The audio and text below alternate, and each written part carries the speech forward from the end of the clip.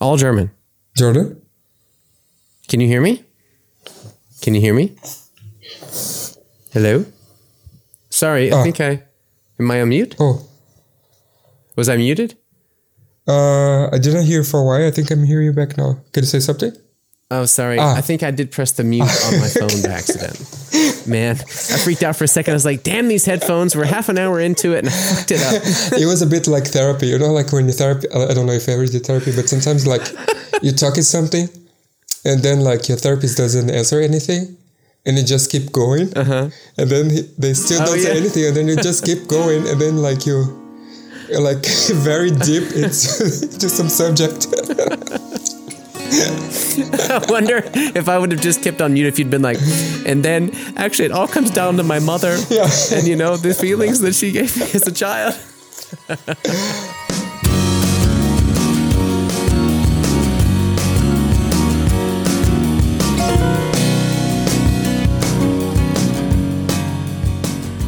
All right, Mr. Mo Stephanoulis Badscheider. Stephanoulis Badscheider. Never heard that name before. Well, your mother never told you what your middle name is, but I hate to break it to you. It's Stephanoulis, which sounds like an STD. Do you have a middle name, by the way? Louis. Louis. Louis, yeah. It's my mother's father's name, which is, I like that I'm named after someone on her side of the family, but it's interesting because her side of the family, like her parents, I don't really remember, which is kind of sad because apparently they were really good people. Okay. Like my mom's dad was in World War II and he was like kind of a whiskey guy and they had 5 kids together. And from what I've been told, like all these great stories from my mom and stuff, that my grandfather on that side, Louis, was just a really cool, like humble, quiet, very thin, frail kind of guy. Mm-hmm. And that her mother was kind of like the housewife, house worker, mother, raiser. You would imagine in the 30s and 40s. Yeah, I mean, I guess my mom was born in 1963, and she was the last one. So let's see. Her nearest sibling is her sister Anne, and that was 16 years before. Oh, okay. Yeah, it's crazy. So she's like kind of what my baby sister is to me. By the way, quick shout out because this little girl has got her 6th birthday today. 6 years old. Well, alles Gute zum Geburtstag. Happy birthday. That's so nice, man. But yeah, they had this gap as well. I didn't even ask you last week if maybe it's too personal, but I didn't ask if your sister was an accident. No, but I was. You were the accident. Because you're the first. Well, the first one, I guess that does make sense. Yeah, I know a lot of families where the first one is the accident, but usually when you have a gap that big, it's kind of just like an unplanned thing. I don't think my mom was an accident, but I can't imagine that they were really planning like 16 years later. Like they were pretty old when they had her. Yeah, but for me it was the other way around because my parents were super young when they had me. My mom was 21 when she got me. Right. And that's so right. She was 38, 39 when she got my baby sister.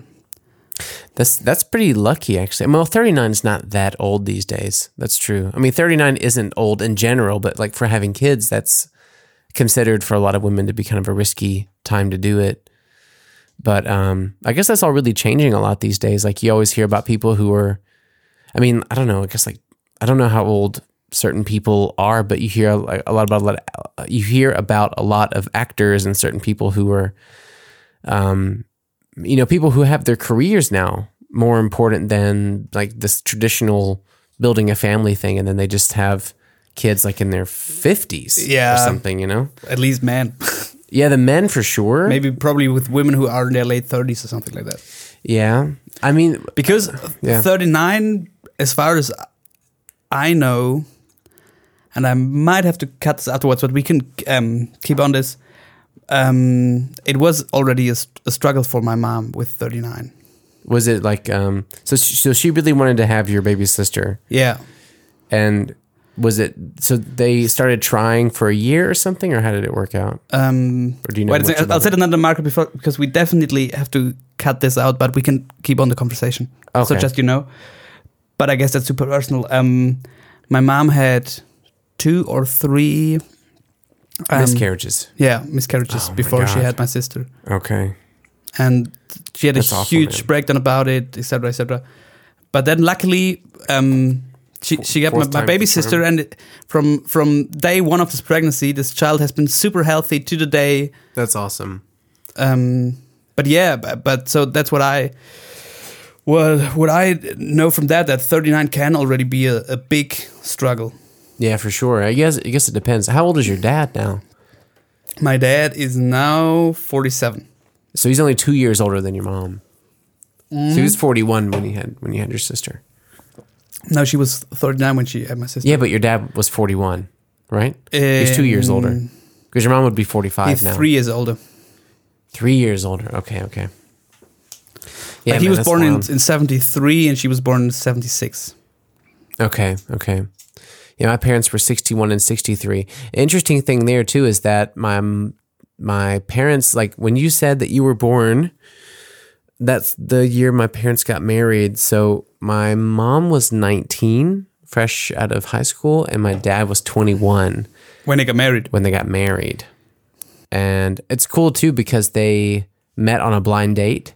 Like some friends had set them Okay. up and then they were dating, and there was always some issues with my dad's parents, and both of them would have plenty of stories. I'm not really like breaking news here. It was a very complicated relationship with his parents always. But yeah, and it's a shame too, because it was really only about the most pointless things ever, which come down to, money or this vision of class or materialism or whatever. Like his parents were super messed up. And I would say like the only really, like they were good grandparents, but only kind of for a while. Like when I was really young, I didn't notice the problems. And then when I got into being a teenager, I noticed like these weird sort of, these really tiny things between him, like my dad and them, and then with my mom and them. And then I would see it like throughout. He has 2 sisters and they have their own myriad of issues, which you could just talk about for, yeah, I mean, you could make your own podcast about all the different issues that they go through. But anyway, besides the point, welcome to the show, guys. Hello. We just jumped We right in have on that one. a family mysteries episode at another point, maybe. Yeah, that's true. I mean, we did talk about potentially having like a mom special, which I think is a great idea, and we should do that. Yes, sir. To get your mom and my mom on an episode somehow, maybe through Zoom or something. For all of you guys who are listening for the first time, and probably because one of your friends has made you listen to it, because Yes. he wants to have a Jordan Prince version of any song of his choice covered. What a sentence. Both of our moms are regular listeners of this show, which is kind of funny and super cute and kind of awesome. Hi, Mom. I think. Or have you ever had a point where you found it weird that your mom listens to this? I think the first time that she told me that she wanted to listen to the show and where should she start, I got a little bit nervous because the thing is, up until that point, I think this is episode 37, I guess, or so. Something like that, yeah. Something like that. And I think the first, 20, I knew that she wasn't listening, and I was completely free and open and like, and the thing is I still am now, but I'm a bit more conscious of maybe where I can kind of guide myself a little bit. And maybe that's a good thing. Maybe it's a bad thing. I don't know. But the first 20 episodes or so, I was just this like wide open thing, and I was cursing as much as I wanted. And I was talking about stories from my past that, maybe are, embarrassing to her or embarrassing to me or something, but it was just this like free flowing thing. And when she asked where should she start, I was kind of like, oh no, my mom is going to hear this show. And so the first thing I did was I guided her to what I think is maybe our best like produced episode, our most professional episode in terms of like us with a guest. Yeah. Which was the Ali episode. Ali Reza Golavshan. Yeah, I really love because, that one. we talked about this amazing history with Iran and about his migration and about his filmmaking, and I find his story so And we interesting. had a little history part on it. Do you remember that? Absolutely, man. Like we did this whole history section, and he's such an interesting guy, and I really loved doing that episode. And so I said, let's start with that one. And then she wrote me back basically like 2 hours later. Like I guess she would have just listened to it and then wrote me back. And she said that she was so impressed with how professional it was. Like I don't know what she expected, and I wouldn't know what to expect either if I didn't listen to it before. But she was so, like, I guess she was just so happy that we did the interviews like the way that we do them. And then she just went off. Then she listened to, Bastis, and she listened to Vivi, and she listened to David, and she listened to Matt Austin, and she listened to Marco Mori, and she went through Miko and Kobe Grant, and she listened to everybody. And then she just kept listening, and she's listened now to every single episode. That's crazy. Which is so great, man. I love that. And I'm so thankful that I think it's a really nice way to show my mom a part of my life that she didn't know, first off.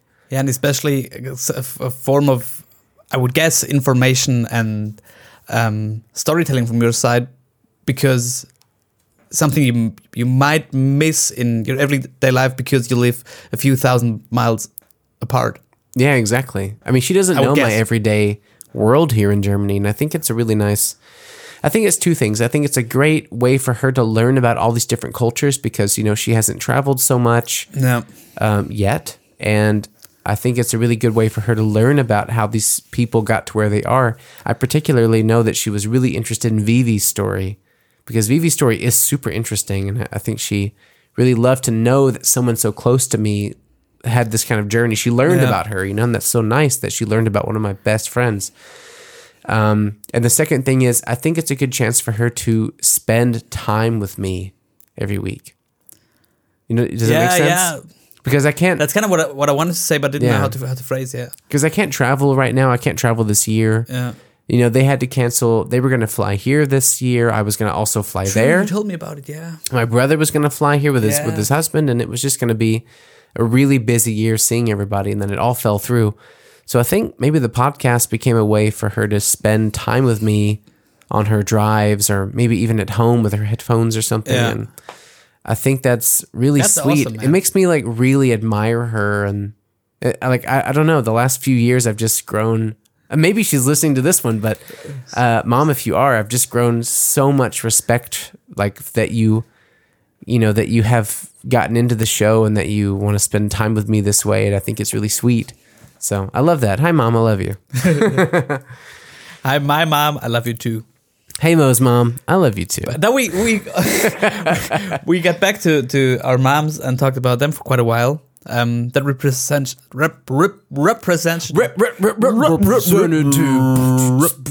representation is totally fair. But we wanted to get on another point. Which is, I think it's just like, you mean like how it's been the last week or so with all this new crap that I've had to go through, or did you want to talk about the special guest we have later? I obviously also want to talk about our special guest we have on this show today. But first of all, I want to talk about Jordan Prince. Oh man, making his driver's license for the second time. Let me tell you, the last week or so has been pretty rough, and it's just been very, I don't know, when you get dumped with all this responsibility, and that responsibility is dipped in a foreign language, and it's all this bureaucratic, systematic, complicated structures that you don't get, and you have to rely on other people to help you with it, and it feels so emasculating, and you feel so insecure and so alone with it.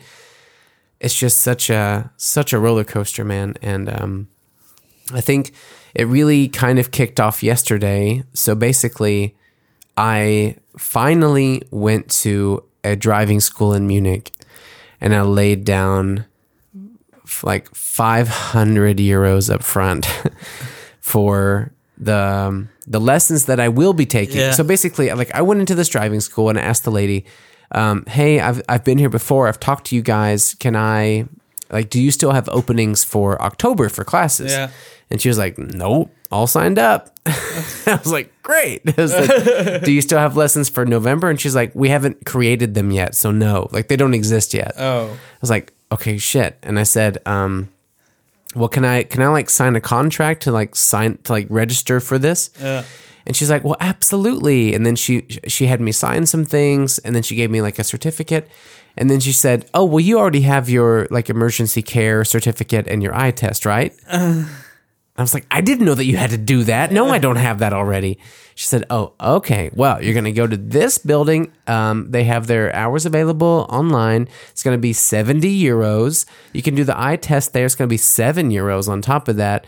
And it lasts, 7.5 hours. It's a whole day. So make sure you put a whole day away for it. And I'm there just like stabbing my eye with a pen because I hate all of this. And then she says, and then when you have that certificate, then you come back here and then you sign like this, I don't know, 4 or 5 page contract with all these personal information and everything.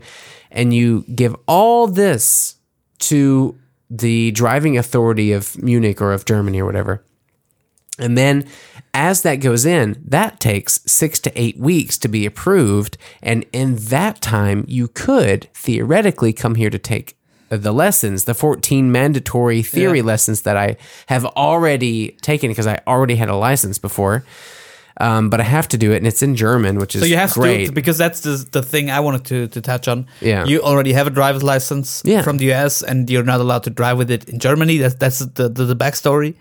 But do you still have to do the whole program, or do you get any kind of, I don't know, they'd say, okay, you already have had a driver's license for this long in another country, just do 3 hours of theories and, I don't know, 6 of driving or something. Right. Here's where I messed up because I went there before last year, but then I don't know, just to be quite honest, I probably just got too lazy and too nervous about it, and I backed off. And then this year we got really serious about it, but by the time I had gone there, my American driver's license had expired. Ah, dang. So then the woman said, well, in the eyes of Germany, it's as if you've never driven at all, and you have to take all the classes again. And I went, great. Dang. So that's 14 hours of theory. If it wouldn't have been expired, she would have made it much easier. Okay. Yeah, it would have been like you said. It would have been probably just a few driving courses and then just transferring some shit over. And I have to take from scratch. I have to take 14 theory lessons in person at the driving school.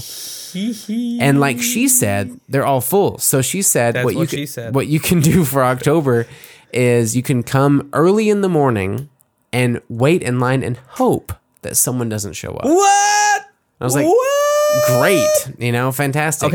Okay, because or I can wait till November. I have a German driving license, but I did not. I made it on the countryside in Oberstdorf, not in a big city, and because this is something easier, that shocks me. Yeah, easier in terms of they don't tell you to come early to wait there and hope that you might take part in classes that you've already had in your life. Right.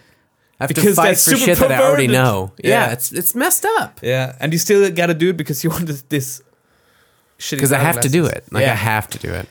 That's how Germany works. Yeah, they love. I keep telling people Germany loves paperwork. Yeah, they love it, and they love rules. And they love rules. They love insurances. They're just beating me down with it right now. Yes. So I have to take all those lessons, and then finally after that, I have to take. I think it's like 9 or 12 hours of driving, which is just insane. It's like, I mean, of course, I'm happy to take lessons on the Autobahn and to take lessons at night in Munich because that is something that I need to get more comfortable with. I'm not so comfortable with like everything. Haven't driven the car in a while, obviously. I haven't driven a car in a while, only since like I drove a lot last year, but that's a year ago, and I drive a little bit with the car that we have, but only like getting it from. Yeah. In the garage out around the corner a little bit, and then then we change over or whatever. But the good thing is I can do most of the exercises in English just because I was really fighting that I don't want to be in a car with someone telling me stop here, turn here, go straight 3 blocks, whatever in German, because I would get too much anxiety. Okay. If it's like they have people who do it in English. Yeah, because I was thinking if I'm on like the Autobahn. Yeah. And I'm going, I don't know, 180 kilometers an hour or whatever it is, even more. My driving teacher made me get everything out of the car I could when we were on the Autobahn. So it went like 250 kilometers per hour. Okay, let's say for example that my little bean of a car can go like 200. Yeah. Then I don't want to be going 200 down the Autobahn. But you don't do it with your own car in Germany, you know that? Right. It's with their car. Right. I keep forgetting. In America, it's only your own car. Yeah, I know. So let's say I'm in their car and it goes like 250. Then I don't want them to tell me like, okay, next exit, turn right. You got to slow down here. Make sure to watch the next 3 lanes, turn over. Yeah. I don't want all that in German because I'll get too nervous and I'll just freak out and I'll miss the test. Yeah. So if they tell me that calmly in English, then I can do it. Because I mean, I drove the Causeway in New Orleans for years, and that is a fucking suicide drive. And I did it to go home every day. So you can do that, and I can do that. So you had your own car in New Orleans? Yeah, I had my own car since I was 16. Okay. I've been through 4. I went through 4 cars. One of which I flipped and totaled. One of which I blew the engine out and then we repaired it and then we sold it. One of which another friend was driving for me and he totaled it. And then the last one I took good care of and I sold it to have the money to come here. Ah, nice. Yeah. So we destroyed 3 cars. I destroyed 3 cars and then sold the last one. Crazy. But yeah, so I did the whole German driving thing, and so that's all settled. But it was just a lot to take in for Monday morning. Yeah, but you said Germans really love paperwork and they love rules and insurance, etc., etc. They love it, and we already had this once because I think it says quite a lot about Germans that talking about rules, insurances, paperwork are, I would say, one of the top 3 to top 5 small talk topics. What do you mean? Like that's just like chit chat in the elevator? Yeah, like I told you this once before. Like imagine a barbecue party in the garden, and this one guy comes up to the grill to where the guy who's the host is, and he's flipping burger patties and wings. Like in Germany, like he's Würstel, cracking a beer, coming up. The guy's got the kiss the chef apron on or whatever. Imagine that, yeah. And this one guy comes up to the host at the grill, and this would be a small talk topic, like talking about rules, insurances, etc., paperwork, etc. That, first off, that blows my mind, and second of all, that disappoints me so much. There's so many more interesting things to talk about. But I mean, the same time that I'm impressed. I mean, Germany has helped me grow up a lot, but then part of me at a certain point, like when I reach a certain level of understanding these things that I should have known years ago, I also start to go like, guys, come on, relax, you got it, you're under control. Everyone has their rent paid and their insurance settled and their healthcare taken care of, and they've got their their taxes all settled, and they've got their their employment, savings account, everything's all done. Like, you're all doing it already. Germans are already doing it. They're already planning ahead and stuff. No. So can't you just take those opportunities to just talk shit? Just to like talk about a movie or talk about the last game. Like, whatever, soccer people. But so to all of you German guys feeling offended right now, obviously this is a cliche. Of course it is. And a lot of German also talk about, in small talks, about movies, music, etc., etc. But it still can happen in a lot of cases, and I've experienced it quite a lot. And that's something I find super funny. Which is crazy because you're 21? 2. You're 22, and I think at 22 I had 0 conversations about this, which is not great. I should have had a few. But I had I'm not sure if it is great to have those, and I don't know. It happens. It probably would have been good for me to have like a few conversations about more mature things that I should have handled, and I maybe should have listened when those conversations happened. I mean, it's my own fault too. I know that. But it's also this part of like, whenever people get into this type of conversation about like the reality, like the things that, this is going to sound a little bit Joe Rogan-y, but like the things that humans have set in order for their societies to work, like, you know, taxes, health insurance, education, whatever, rent. Whenever conversations aren't just there for the purpose of one person educating another because they're in need, but instead they are there as part of an entertaining conversation, as, you know, like you said, small talk. Yeah. Then for me, that's where I have to draw the line, because yes, those things are important. They're unnecessarily, like, they're unfortunately necessary is what I mean to say. They're unfortunately necessary that you have to have these conversations, and you have to learn, and you have to do them right, because that's how life is lived. That's how you do it. But at the same time, when these conversations bleed into these moments of fun, or when you're trying to entertain yourself and you're trying to like let go after a day of work, it's a Friday evening or whatever, and you work a standard, you know, Monday to Friday job, and you're just trying to like enjoy yourself, then I think for me, that's kind of like wasting your life a little bit. I'm such a big proponent of, whenever there's a chance to appreciate being an actual breathing, living organism, you know, and like, I've got my vision, I'm thankful for it. I'm breathing every day. I've got all my senses. I've got all four limbs. I'm strong, and I'm able, and I'm interested. And I think, like, when conversations aren't about just super interesting, funny, engaging things outside of being educated on what's important, then that's where I just zone out completely. If someone were to approach me and talk about this stuff, I would just completely zone out, because I think I'm wasting my time talking to this guy. That's the point, because my I think about it like, especially because I'm pretty young and I don't know that much about certain things, like insurances and taxes. I don't have a deeper knowledge about certain things there. But so I'm thankful for people who educate me in this, because I might need it. Of course. But if I want to have this kind of conversation, I would ask someone. I say, "Hey, could you help me out with this?" Because I you'd have no seek clue. someone out. Plus, if I had to bring it down to one sentence, I already pay someone named a tax consultant, right, to have a conversation with about my taxes. Mm-hmm. So why should I do the same thing in my free time? If I already pay someone to have those I pay someone to have those conversations, and it's good, and you need it, obviously. Yeah, of course. But then I don't want to waste my free time with conversations about this.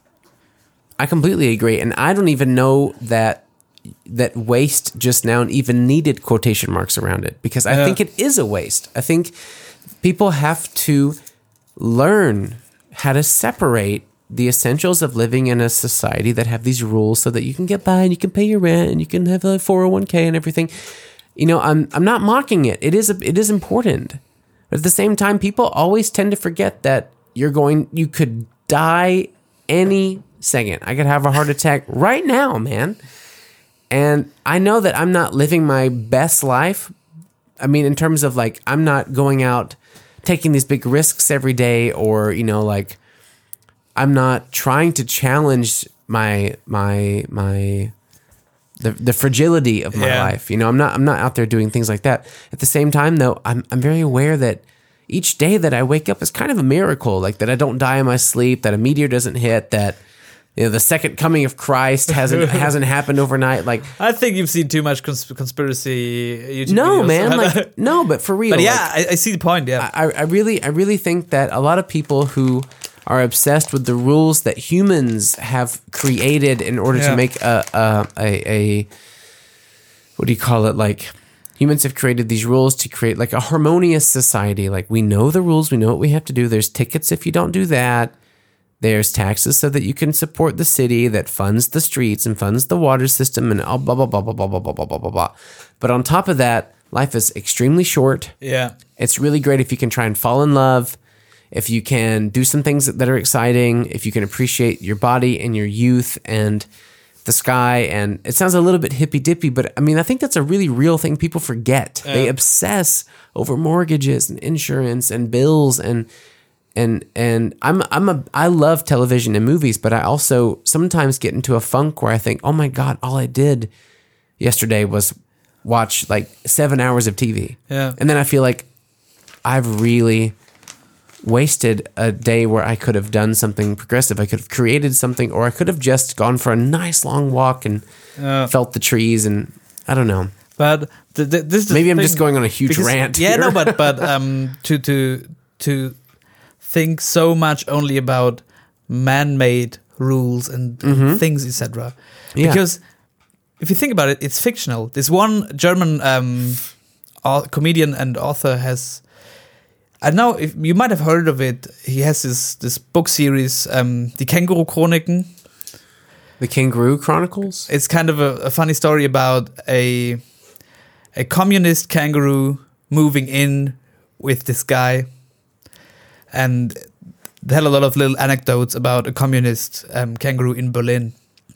Wasn't that made into a movie? Yeah, exactly. Oh, Came out this spring. I didn't see it, but I was one of the first movies which had its release or premiere happen in a digital way because of Corona. Oh, okay. It would have been released on, I think, March 16 or something like that, and they canceled everything and only brought it up online. But this guy in his book, this kangaroo has this one idea. Obviously, the kangaroo is a communist, but the kangaroo says debts. Like, you call it debts, like owing someone money, debts. You don't say the B, it's just debts. Debts, okay. Like, debts are a huge thing. Everyone has debts. You pay off a house or whatever. Companies have debts. But imagine if every single person on this planet would forget that there is such a thing as debts. What would happen? Nothing. If every person on this planet forgot that there are debts, nothing would happen. Does that bleed over into the idea of bills, you mean? Like paying things in general? Or like if I gave you $20 and I forgot that that I gave it to you? Like minimal debt or like general like economic debt? Like America everything. being in like a $300 trillion debt. Everything. May it be you owing me $20 or company or XX owing 20 billion. Or states, etc. There would be no debts. What would happen? Nothing. You know, I had this. Do you want to finish a thought? Because I just okay. Because I didn't want to interrupt you, but because I just had this. You know, when I was in college, I had one of these like stoner thoughts. But you know, of all of the little stoner thoughts I've had over the years, one of them has always stuck with me, and I'm sure that it's a dumb thought. And I'm sure that someone can easily, maybe even you in this moment, can break apart why it doesn't work. But it just reminded me, like this kangaroo communism thing, just reminded me of it, which was like, so I think there's two versions of how the economy can work globally, which is either everything stays exactly how it is. There's an alternative version of bartering, which comes from money that you have to earn to be able to buy your bread and to buy your house and etc. The way it is, right? Or what if every single thing was free? But it just came down to like, maybe it's harder because then in that point you have to come down to like a first come first serve thing. But I think people would still develop some kind of trade. A trade, okay. And the next, because that's the way it worked. People started to trade things for things, and then at some point this got too complicated. So there was money as a replacement for like how many horses is worth a barn? Yeah, exactly. Right. And you can't trade 3.5 horses or something. Right. Yeah, that's true. Maybe only it doesn't if you make really like salami, then you could. Maybe my thought is like pre-industrial revolution, where it just doesn't make any sense at all, and it's like kind of naive, but because that's the problem with this thought. And I want to interrupt you there. no, not too at all. bad, Because that's the whole thought. Yeah. okay, because I think that's the point where I don't think this could work, because people would obviously begin to trade again, because one single person cannot do everything he needs in life for his own, or at least if he has lived accompanied by other people, he gets used to that. He does not, because humans are empathic and they help each other. And that leads to a point where people might start to trade things. Hey, you help me out there, I help you out there. Hey, you need a stone, I'll give you some wood here, or whatever. Yeah. And that leads to the idea of money. You know what I mean? Yeah, I think so. I think I don't want to say it necessarily would happen, but I think there would still be big chance if we would set back humanity to that form of economy or non-economy. Right. There would still be big chances that humanity would develop some kind of economy again. Yeah, of course. Because there is also the greatest human infidelity, which is that humans do, in the eyes of God, they do sin. And humans will always be greedy, and they will always want more than their neighbor, and they will always compare themselves, and they will always try to do, like a lot of humans will do the dirtiest things to get more. And I think my philosophy of how, not philosophy, it's not something I live by, but like, I think that my little like hypothetical of what if it could all just be people creating what they want, you know, without needing a cost because they get their own things for free from these other industries, would never work. Of course, it would never work in a million years. One, because of your idea that, of course, we would create a different kind of economy if that did work, but also the people who are making the levels of money that they are making now would never give up. Yeah. They would never give up that level of money that they're making now. I mean, they're not even doing it now to save lives. So why would they do it, you know, for like a greater peace? You know, why would they do that? Wait a second, I got to look up one thing here, because I had a kind of conversation about billionaires yesterday with my girlfriend, and I want to look up where Jeff Bezos' wealth is at today. Oh man. Yeah, he has more money than Elon Musk. He has more money than most airlines. Net worth is $186.9 billion US dollar. $100 billion. Have you seen this kind of graphic where they had listed up states in the world, countries that would, well, how do you call it? That had a less domestic kind of, like gross income, you mean, or something like like in Germany you call it Bruttoinlandsprodukt. Is that like gross domestic product? Yeah, GDP. Yeah, which that's lower than Jeff Bezos' net worth. Oh, okay. Is it like 49 states? Something like that. Imagine you would be a millionaire. You would get $1 million. Okay. And I think in the part of the world where we live, like let's say Munich in Germany, wouldn't mean much. Yeah, but if you don't get too fancy with money, you could make a whole life out of this. Yes, of course. And still live good. Yes, you could afford the right kind of investments. Yeah, exactly. You maybe you should not start buying big boats, etc., but you could make a decent living out of that for a whole life. Exactly. And simply do the math. Jeff Bezos is 186,000 times that. Yeah.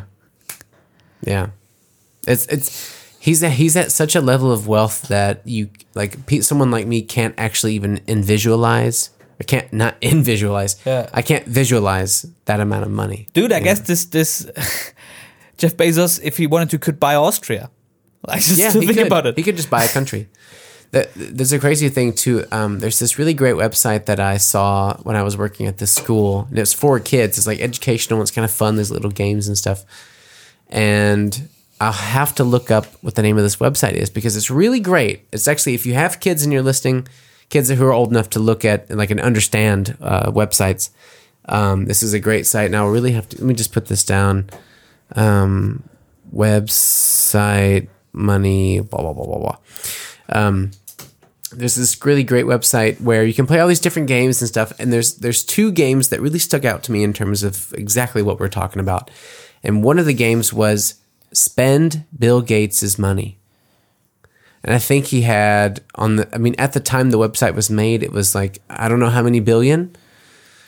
Maybe, look at it. Maybe it was like 80 billion. Maybe it was like 70 billion. I'm not sure. It's less than Bezos, but it's a lot. It's a lot. 115 billion. 115 billion. Okay, so I'm not sure if the website has less, but it's somewhere in 80 or 90 billion. So the game is like spend his money. So there's really cool things you can click on because it's like, okay, well, it has a list of things you can buy. Okay. And you realize the more and more things that you purchase out of like this fun thing of like, oh, I can buy like a private jet, or I can buy like an airline. I can buy on an NFL team. I can buy an island. NFL team's on the list. So it's, you can be like, the first thing is, I don't know, like a McDonald's cheeseburger is like $2. So, first thing for fun, you buy a couple of those, you buy like a bicycle, you buy a couple of Ferraris, then it moves into like buying mansions, buying several mansions, and you buy an island, and then it's like buying an airline, buying an NFL team, then it goes into like buying NASA rockets, and it just goes up to like the most expensive things you've ever heard of in your whole life. And what is the most expensive thing you can buy there? I don't remember exactly. I think it's somewhere between like an actual rocket ship, like from NASA, somewhere between that and like an island mansion thing, like it's just billions of dollars. Yeah. So you just buy and buy and buy and buy and buy, like limos, jet skis, whatever. Yeah. And at some point, you're buying all this ridiculous shit, and you just get exhausted because you just still haven't spent it all. Then finally, after like 6 or 7 minutes of just clicking, you finally get down to like $300. And you're like, oh my God, my hand is sore from clicking things. Yeah. And you finally can just be like, cheeseburger, like 4-bedroom house, Toyota Camry. Oh, finally I'm done, or whatever, whatever it is. And the other game isn't really a game, but it's just to teach you perspective. And basically what it is it shows you how much money moves within an hour depending on how much money you make. So the first thing would say, it's all based on American income. So the first one is minimum wage in America as of today, $7.50. And it shows you from the left frame of the computer to the right frame of the computer, moving kind of like a belt. The money just moves from left to right across the belt at the speed that you're earning per hour. Yeah. So $7.50 an hour, there would be $7 bills and a half moving across the screen per hour. So it moves very slowly. And then it goes further, and it's like engineer, and it moves a little faster. It's like, whatever X per hour. Then it goes down and goes down and goes down and goes down and goes down. And then it's like, okay, how much Facebook is earning per hour? And you see 12 rows of $100 bills just shooting across the page. It's different speeds, and you see it's, I don't know how many, hundreds of millions it earns, whatever, at a certain time. And then it's how much Twitter makes, how much, I don't know, these huge corporations, how much they make like per hour, and the money's just like shooting across the page. Then you get to like Elon Musk. And then you get finally at the end, like past the military spending of the United States government, past, past Bill Gates, past the things that you consider the most unbelievable amounts of money in the whole world, Yep. then you get to Jeff Bezos. He makes more money than NASA spends on their entire corporation in a year. Yeah. And you see like 45 rows of $100 bills just flying across the page, like, and that's per hour. It's just unbelievable, man. Yeah. Crazy. I have to get that website from a friend of mine, but Yeah, it's crazy. look that up before the release, so because that's something I definitely want to link here. And maybe you can also note, because we forgot last week to link the Big Lemois EP. Oh, we talked about that on the last We talked episode? about, yeah, we surely did. We played a few snippets through the microphones, Oh, that's right. That's right. and we forgot, or I forgot, however, to link that. So maybe we can do that as well. I just wrote that down. But man, we've gotten deep into the topic because I love it. we started to talk about small talks, and that was definitely a big talk. And I think maybe we could move on to We can line it another. up a little bit. We could move on to another conversation that was definitely no small talk that you had earlier today. Oh, yes. Before I jump into this great conversation I had today, let me just take a bathroom break.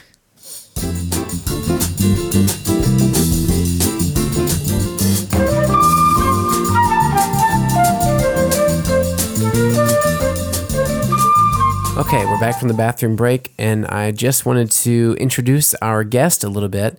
So because of his schedule, we had to pre-record it. So I interviewed the very talented, very lovely, very humble artist and good friend of mine, Guy Attage, Guillermo Attage. He's the graphic designer that did several things. He did, first off, he did our Artsy Fartsy Immigrants logo. That's right. He did that. He did the artwork and the cover layout and everything for my last record, 12 Songs for 12 Friends. Yeah. For the CD and for the vinyl and for all the digital artwork. And he did the music video for the song Count on Me. That's just all my personal stuff with him. He's also worked for some of the biggest German companies, a lot of them like significant big companies, specifically in Bavaria and in Greater Germany. He's very impressive. And this was an interview that we had earlier today. Unfortunately, Mo could not be there, but I called him from home, and he took the call from his studio in Lisbon. So we really hope you enjoy it. And without me stammering over myself anymore, this is Guy Attage.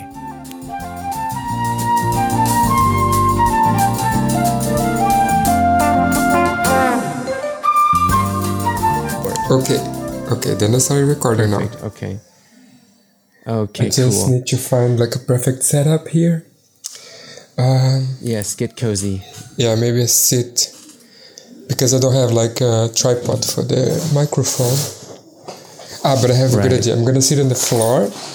I'm gonna put some cushions on the floor, and then I'm gonna put the I'm gonna put the microphone in the couch, so it's like the perfect height. Yeah. Oh, that's nice. Yeah, and I hope it works out. Perfect. Should work, yeah. Because since the couch is fluffy, it's not gonna make like the microphone. Right. Yeah. So nothing gets rubbed up against it. Yeah, exactly. Well, how are you, man? What's going on with you? Oh, I'm good. Like starting the first. What are you up to today? So today is my first day of vacation since the whole. I don't know, since last year, since the whole Corona thing and everything. So. Right. I mean, when did Corona start really like affecting you over there in Lisbon? I guess like pretty much in the beginning. I think when everything started, like March, that things started like having lockdowns and stuff. It was in March, and I was in Germany for work. Mm-hmm. So when we came back to Lisbon, it was like everything was already like people staying home and like businesses closing and things like this. Yeah, so it's Okay. But you hadn't taken a vacation a long time before that. Was that just because you were working so much? Exactly. You know, like I had like a pretty rough last year regarding work. Like projects were not, because I think of the moving also, there was like also side effect that since all my client base is in Germany, I wasn't there, and moving here actually didn't help so much because, you know, you're like far from your clients, so like you're not on top of their minds anymore. Right. So like to kind of get established again, and like people started like calling me for jobs, took a while. And it actually happened that I had like a longer contract for this year. I was supposed to be like in Germany for like a longer time, and then the whole Corona thing happened and everybody was sent in home office.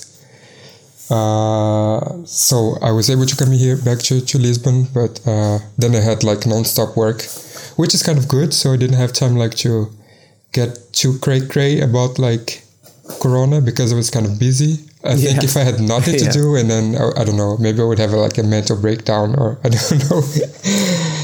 Yeah. I mean, imagine if you had like, that's always how I feel about things too, is when you have like when you have something kind of critical going on in your personal life. Yeah. And you don't have any work to make you feel like they accomplished or productive, then it feels kind of heavier. Exactly, yeah. You know, it feels worse, you know, and then if you have this terrible thing happening or anything kind of that adds extra pressure, but your work is going well, then you kind of, I don't know, you don't notice it as much. Exactly. I think especially because people say, oh, they're going to use the quarantine or the lockdown or the, you know, just the fact that we're not able like to be out so much as a time like to think about like personal projects and stuff. But for me, that like personally, that doesn't work so good, because I think when you're worried, I don't know, I think it's hard like when I'm preoccupied with like how am I gonna get like projects and everything, to just sit down and think about like personal projects. I don't know. Yeah. So I think it was pretty good that like, I mean, I was lucky to have work while like this whole situation was going on, because I think for a lot of people it was and it still is like a hard time regarding work. Right. It's also really convenient that, you know, your work can be done anywhere, like from home. Exactly. Yeah.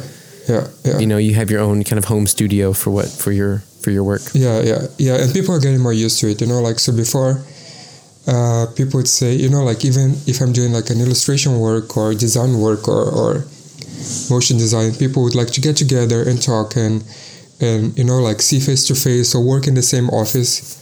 But now people are just more open, or like they have to be open to the idea of working remotely, which in my area at least works just as fine as if you were in the same office, you know. Yeah, so that's true. Yeah, so I think like this whole thing is gonna change, or it is changing ways people like see work, and they're gonna be more open like to remote possibilities of working and things like this. Yeah, I read so many things about since Corona started that people were realizing how many aspects of their job, or how many jobs in total, like should have always been done from home or you know, remotely. Yeah. They're like, wow, you know, how many of these questions could have just been solved in an email? You know, and you think about it like, oh, right, there's a lot of things that people didn't realize could have just been done from home, you know? Exactly, yeah. I mean, it takes a lot of discipline also, I think. It takes a lot of like, you know, like in the beginning, because even though like I'm a freelancer, I have my studio, my office. Right. And since the Corona thing, I was not like able to go there, so I started working from home. And there were days that I realized that I like, you know, I sat on the computer for like 16 hours and I just didn't realize. So I think it takes a bit of discipline also, like on both ways, either that you don't like stop work to do laundry or to cook or to, you know, but also not the other way around, that you just sit on your computer and just like work without having any pause, or without leaving the house, or without like, I don't know, getting up enough, or like drink enough water, things like this, you know. Yeah, that's true. It takes discipline and kind of reminding yourself of these rhythms that you need. Yeah, exactly. Right? Yeah. But when exactly, so it's almost been 2 years, right, since you guys moved there? It's been 3 years now, yeah, exactly. We moved in September 2018. September? Yeah. crazy. Yeah. Does it feel like it's been a long time since you've lived there already, or do you feel like it's gone by really fast? It has gone super fast, I have the feeling. I just realized, I thought so too. I was talking to... Because, I mean, what were your first impressions, right? Because you're originally from Brazil. Yeah. And there's some big differences there between how the Portuguese behave and how the Brazilians behave. And how was it for you, like, when your first few months there? Like, did you feel that difference? Yeah, I mean, it was awful. I mean, it was not awful. It was not awful, but I think, I've been thinking about that a lot because I think when you move... Like me specifically, like I grew up in Brazil, and when I was in university, I always wanted to go abroad, like for a longer time. And when I was in the university in 2004, I moved to Germany for 1 year to study. But back then, now it was 15 years ago, it was like a huge difference, like from Brazil to Europe, like the access that you have to stuff, the access that you have to information, like the way of life, everything was like very different. And I have the feeling in the past years with like internet and globalization and, like culture became a bit global also, although it is not, but in some sense, like for younger people, it's also like we're a bit more in the same level. Right. So I think before moving to Europe, when I moved definitely to Europe, it was 2013 that I moved to Germany. 2013, wow, I didn't realize it was so long ago already. Yeah, time passed so fast. That's crazy. Yeah, I think I was a bit naive on what living in Europe means. Or like, for example, on how people in Europe behave, or like, I expected this very progressive culture. I don't know. Yeah. And I think, like in Germany, that shocked me a bit already. And I think moving to Portugal it was even like a bigger shock, because I think we basically have many of the social problems that we have in Brazil, but like in this European package, So that's actually a really interesting way to phrase that. So what do you mean by that exactly? For example, we have like. Let's just say, like Brazil is in a very sad period right now with the government, and there's a lot of like right wing and people are like so conservative, and they like against queer people, against like all the progressive agenda. Right. And although in Portugal, like I'm just going to give like an example of my daily life, like I moved here and, in Germany, I used to cycle everywhere, and I love cycling. And I said, okay, I'm going to do that in Lisbon too.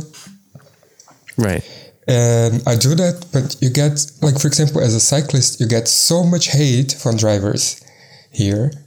Like you have people like really driving recklessly behind you, like pretty close to your bike.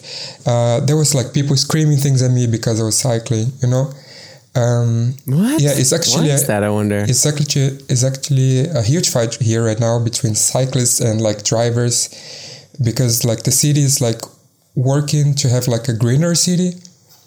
So they try to put like zones where you cannot get in with the car. They like building way more bike lanes. And there was like this big avenue here. They recently like made kind of like half of the avenue now is bike lane. And people hated it so much, like there was so much controversy about this bike lane. That's so crazy. Yeah, I mean, I read in the newspaper, like, people wake up having a bike lane in front of their houses. It's like... What? Yeah. Silliest thing to be upset about. Yeah. And I mean, like recently, now in summer, there was a 16-year-old girl who got ran over by a car. She died. She was at the bike. Oh my God. Yeah. And then you read the articles on the newspaper and you read the comments, and people like, people say, yeah, she was ran over, but like, the cyclists in Lisbon are very irresponsible and blah, blah. Like, how can somebody... Like trying to use it as part of their agenda that the cycling community is in the wrong here. Yeah, exactly. Like, so in this sense, it's like, it's very old school in a way that, I think that's what I mean that I was naive. I thought like,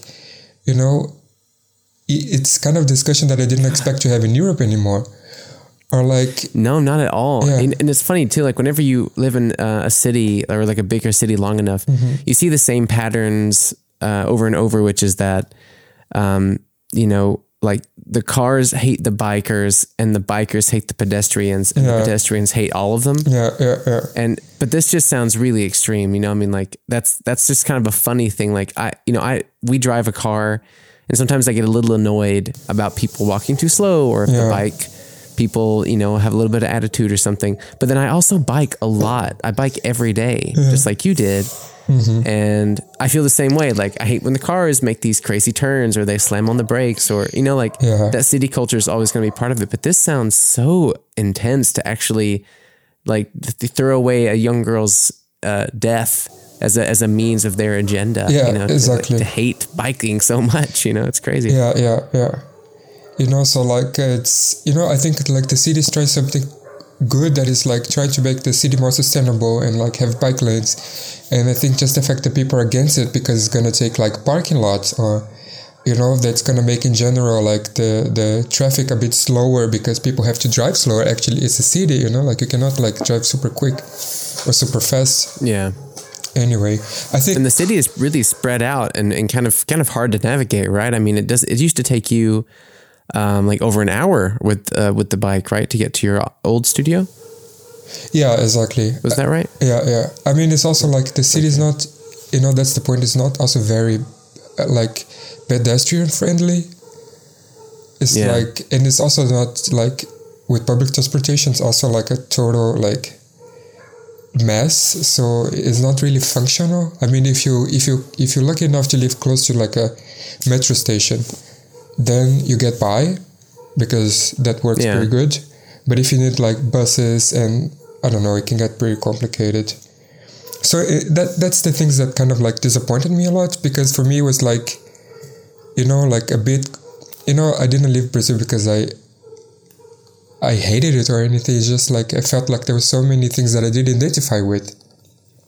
That was like your first impression already was just that the city's not for me and maybe this was the wrong choice. Exactly, yeah. And I think also like a question that like really bothers me is like it's a crazy racism. You know, I think they haven't dealt so good with the past here. Okay. You know, like Portugal was like an empire and it you know, like they discovered like many places in the world, but they also colonized many places in the world until very late. I mean, until the 70s, many... I think I have to check that maybe, but I think into the 70s, they had still colonies. I'll jot that down. We can check that. Yeah. They had some colonies in Africa still. So that's pretty recent. And, you know, I think people never came to terms that it was also not so cool to like go colonizing like countries around the world. That's like so outdated now. Yeah. It's really out of fashion, you know? Yeah, you know, like for example, like I think like when you compare to Germany, you know, people really face what happened with Holocaust, with the Nazis and everything. Mm-hmm. And I think here they never really came to terms, you know, like if you talk to like a not very, how do I put that? Like somebody who is not really well thought or well read, they're gonna say that they were conquerors and they discovered the world and they have a mix of like so many cultures. But right, you know, if you're from a like ex-colony, let's say if you're from an African colony, if you're from Brazil or everything, you have a hard time here. They don't like welcome you with open arms, you know.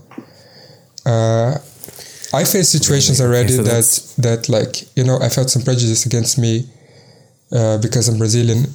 The same things. Really? Yeah. What were your experiences with that, like as a Brazilian specifically? I mean, I have like a crazy example. A friend had his house like broke in. And oh my God. Yeah, I mean, it was like he kind of had it as an Airbnb and stuff. And then I said, oh, that's shitty, blah, blah. And then he told me, yeah, but you know, like we have in front of our house this bar there's always like a lot of people, weird people, a lot of Brazilians sitting there. He said that to you? And he had the nerve to tell that to me, and I don't know. Oh my God. Yeah. Well, what did you say to that? I mean, did you acknowledge, like, excuse me, I'm Brazilian, Yeah, I think at that point I got a bit more reactive over time because they used to kind of shock me also, like, I also don't want to take, like, I don't want to, like, if I engaged every time somebody like made fun of something I said, or like because of my accent, or they made like this nasty comments, or right. I mean, that's also part of it too, right? I mean, you guys both speak Portuguese, but you sound completely different, and I'm guessing there's a lot of different like dialect and a lot of different slang used, right? Yeah. I mean, so you sound like the outsider to them, even though you understand everything and speak everything, natively. Yeah, exactly. Yeah. I think like... That must be a weird feeling. Yeah, it is. And I think I get them very confused because, since I've been living so long in Germany, I think like I changed my ways a bit. I got a bit Germanized for good and for worse. I know that feeling. Yeah, exactly. So I think I confuse them a bit because like I have like I don't have like the typical Brazilian approach, like the way of behaving, but still have my accent. So people get a bit like more like, I don't know. They have a bit more caution when they're approaching me in a way, but still like. So like, do you think they're not sure how to read you? Yeah, exactly. Like for example, like, it's like the small things. The other day, like I went to buy apples and then I was like, choosing some apples and stuff, and then like the lady from the fruit shop came to help me, and she was like, and this is from Brazil, like it's the same one that the Brazilians like, or something like this, I don't know. And I don't know why I'm gonna respond to her, like, like, do all Brazilians like the same apple? So I just kind of gave her the look. like I look from the side of my eyes, and she was like, I mean, if you're Brazilian, right? Like, and then she was like completely insecure at the moment. Oh my God. Yeah. This sounds like the equivalent of, someone going up to like a black guy in America and being like, hey, this place has great fried chicken and watermelon. You'd love it. We should go there. Exactly. It's like, what the fuck? Yeah, exactly. Yeah. That's crazy, man. I didn't know that you experienced that. Well, I mean, I had heard some stories, of course, from you, but I didn't know that it was like so prevalent, Yeah. That's really wild. Yeah. And that's what I mean by not confronting like the past, like you cannot, I think there's a lot of arrogance that, you feel like you're able to just like go around and colonize countries and like exploit them for a long period. And then at some point, people from these colonies are also going to go to your country. Like we're in the same level now. I mean, we always were. But, that they still feel better. I don't know. You could do like a whole sociological, like a study about like the Portuguese. Because, for example, in relation like to Germans or to the Dutch people, they felt really, they have like this inferiority complex. Germany has an inferiority complex. No. Like the Portuguese in relation to like to Germans or to the Dutch. Ah, okay. Yeah. How so? Yeah, like they feel like, like they're the poor country and there's like the rich northern countries from Europe that always wanna, I don't know. It's a bit hard to explain, like, but they feel in a way like they're the poor cousin from Europe, like the Portuguese. So they feel a bit like inferior in regards to other countries. The poor cousin of Europe. Yeah. But like do you hear that a lot from them, like personally, when you have these conversations, or is that just a vibe that you pick up on? I mean, you even read on the newspaper. Both. Like for example, there was like this thing with the Corona crisis that there was these reunions with the European Commission, and then you read like on the newspaper how the Dutch are like playing super hard on Portugal because they don't want to lend money, and I don't know, it's like this vibe that you get in there a bit, I think. Yeah. Okay. Yeah. Okay.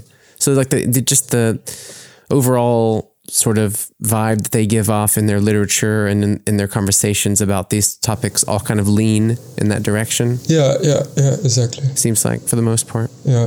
Did you feel that like pretty instantly from when you arrived there 2 years ago, or do you think you've gotten more used to it, or like what's your relationship to that mindset now, that like the prejudice and the inferiority and stuff?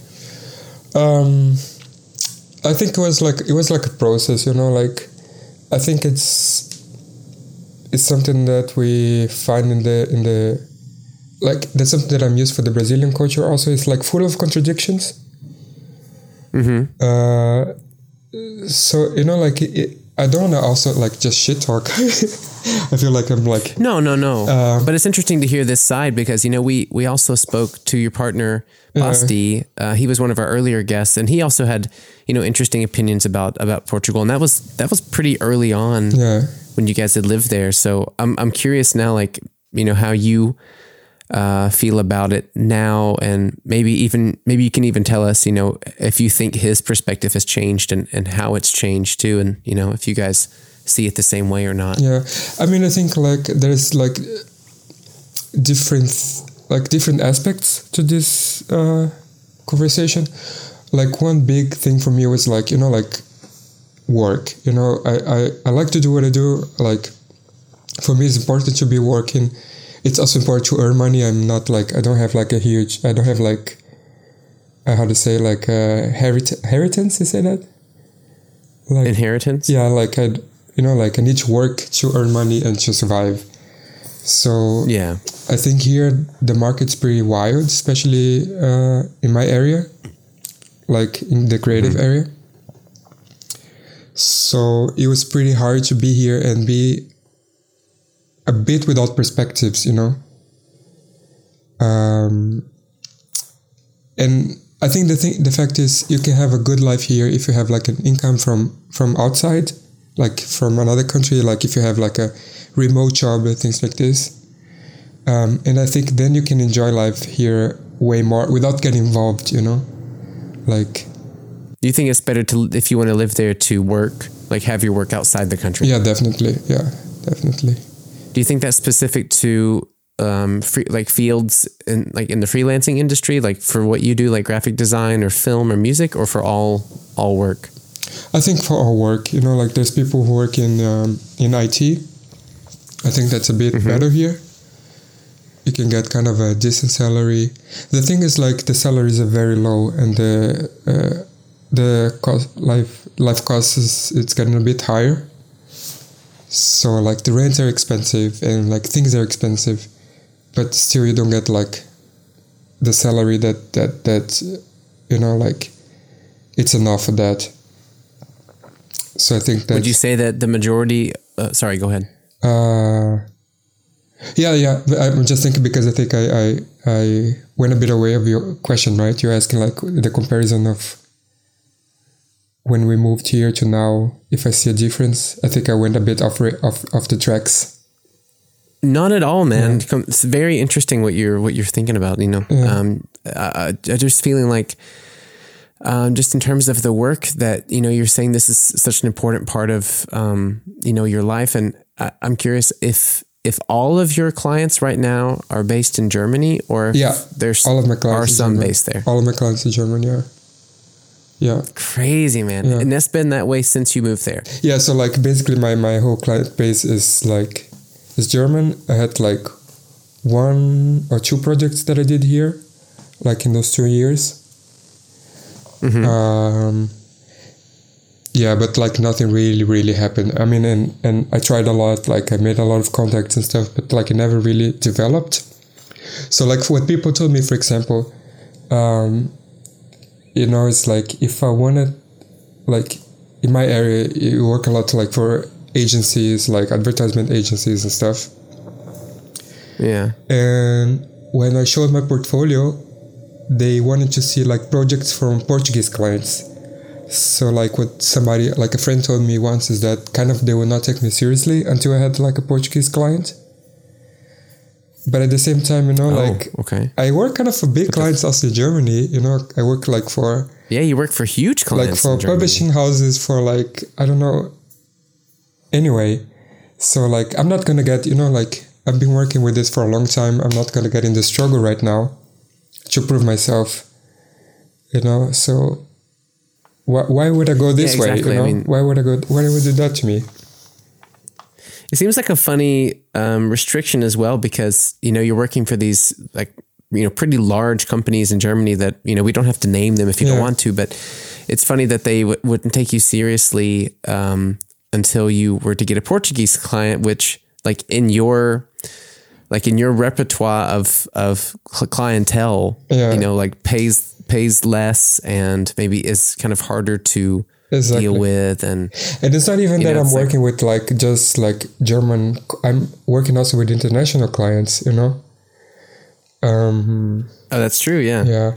But finally I didn't like, it's not worth it to think so much about it. Like, if it is like it is, and it didn't, like I tried for 1 year really hard to have like a client base here. I went like to several meetings. I talked to a lot of people. Mm-hmm. And at some point I just accepted that, it was not going to happen. So then, like I should look somewhere else. Because that also makes you question your work. It makes you question like your competence. If you go down this road, like when you're just getting like no's, or you're just like getting, oh yeah, maybe in the future, maybe something would happen, like this level of uncertainty. Yeah, of course. It can make like, it makes me at least very insecure. When you try for a long time, I think it would make anybody get, like new projects and stuff, and you're not getting any feedback. I think like for an creative work, that's not so healthy, I think. And what about with Sebastian? Like, are all his clients also still German? All German. Jordan? Can you hear me? Hello? Sorry, I think am I on mute? Oh. Was I muted? I didn't hear for a while. I think I'm hearing you back now. Can you say something? Oh, sorry. I think I did press the mute on my phone by accident. Man, I freaked out for a second. I was like, damn these headphones. We're half an hour into it and I fucked it up. It was a bit like therapy. Like when you therapy, I don't know if I ever did therapy, but sometimes like you talk at something and then like your therapist doesn't answer anything. And you just keep going, and then they still don't say anything, and then you just keep going, and then like you're like very deep into some subject. I wonder if I would have just kept on mute if you'd been like, and then actually it all comes down to my mother, and the feelings that she gave me as a child. No, but what I was asking was if Basti, if all of his clients are all still German also, or if he's branched out a bit more into some colleagues in Lisbon. No, he did like a big production here now, actually, for TV. That I also work with him. That's right. Yeah. I should know that. Yeah. Oh yeah, you were the star of the. I was on it. I completely, because he flew here. He flew to Munich to shoot it. So sometimes I just forget that it's for Portugal. Yeah, TV, so you're gonna be like this huge star on some like Portuguese show, which is actually it was actually like a very cool. My mom is gonna love that. Yeah. Would you say it's going to be very cool? Yeah, it was like a cool show. Like I also worked with him. I did some animations for this project. It was pretty nice, actually. Oh, that's awesome. Yeah, that's true. That was this recent project that we worked here. I just don't feel like it was... I mean, it was like Portuguese production. For me, it just feels a bit different because we was with Basti, so like we worked together once in a while. So for me, it was not that different, like... I finally didn't have contact with the final client so much. Right, you were brought in like from him to do a specific thing, and so you only really had to like talk to him, right? Yeah, exactly.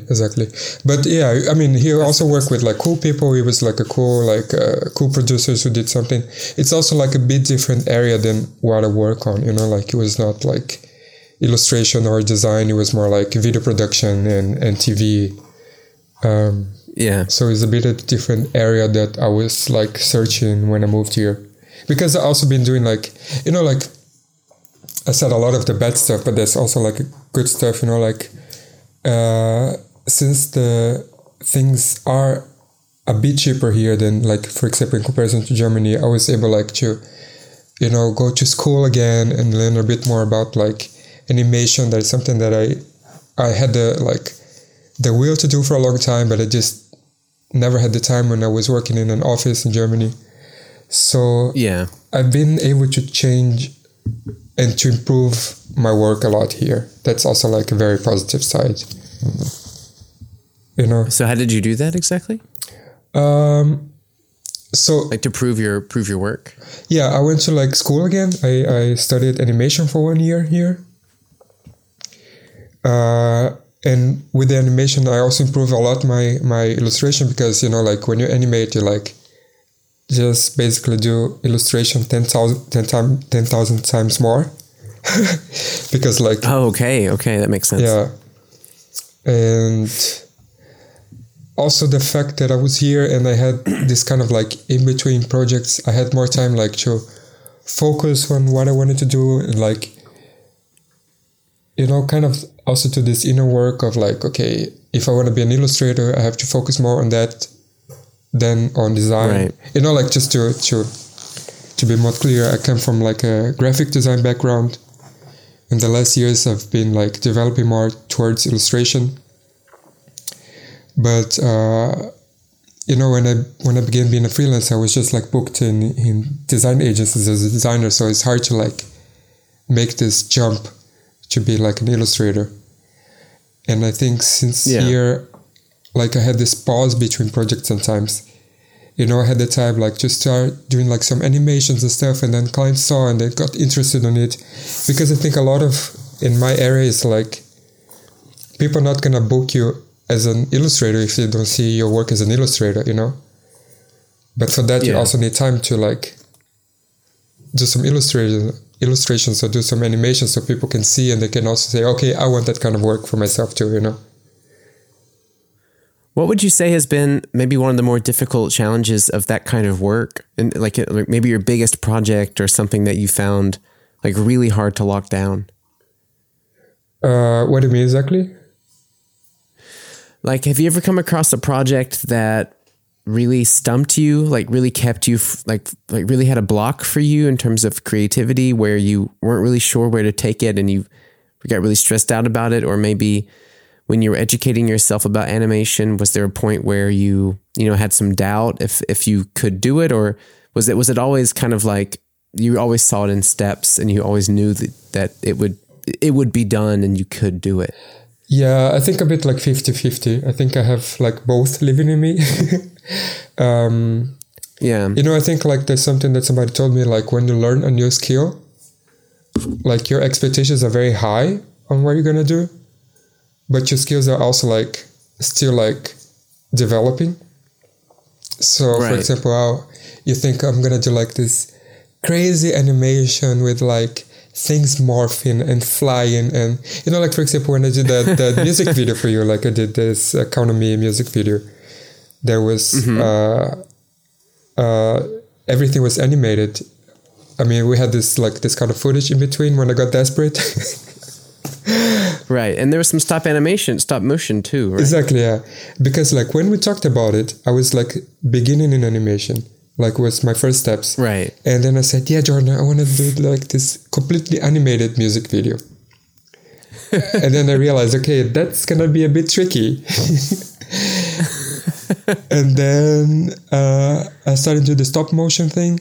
But still, like, it's a crazy patience work, you know, like you sit there, like for stop motion, you set the studio, you have your props, and then you like move the thing 1 millimeter, then you take a photo, and then you move 1 millimeter, then you take a photo. And when you do that 24 times, you have 1 second. You know? That's just so unbelievable to me. That's so exhausting to think about. Yeah, it's very rewarding also. But it's also like, it takes a lot of patience. It's not something that you can do like quickly, you know? Right. And that is something that I'm learning. You have to find a lot of joy in it. Yeah, right? Exactly. So for example, when I was doing this last project for the Portuguese TV, we didn't have so much time because it had to be done like basically in a few weeks. So when they had the final mix from the audio that I need to do the animation on top, the thing has to be like in the next 3 weeks it had to be done. And I had like 4 animations to go. So it's basically like working day and night. Like I had my computer at home. So like I would work until like 3 in the morning, then wake up the next day at 9, sit on the computer, then until 3. Oh my God. Yeah, so super intense. And then I got to this point that you just had like, like I can't do it. I got desperate. And then I just like, what helps me is that I just think, like I go like as far as I can go here, like you have to trust your gut a bit that you're going to do like a good job. And maybe it's not going to have all the textures and all the details that you had in your mind that you wanted to do. But, you just have to get shit done, I think. I think that's also like a good, because I think in our area we always want to have like this perfect piece of work, but waiting for the perfect project is also like it also kills your productivity, like.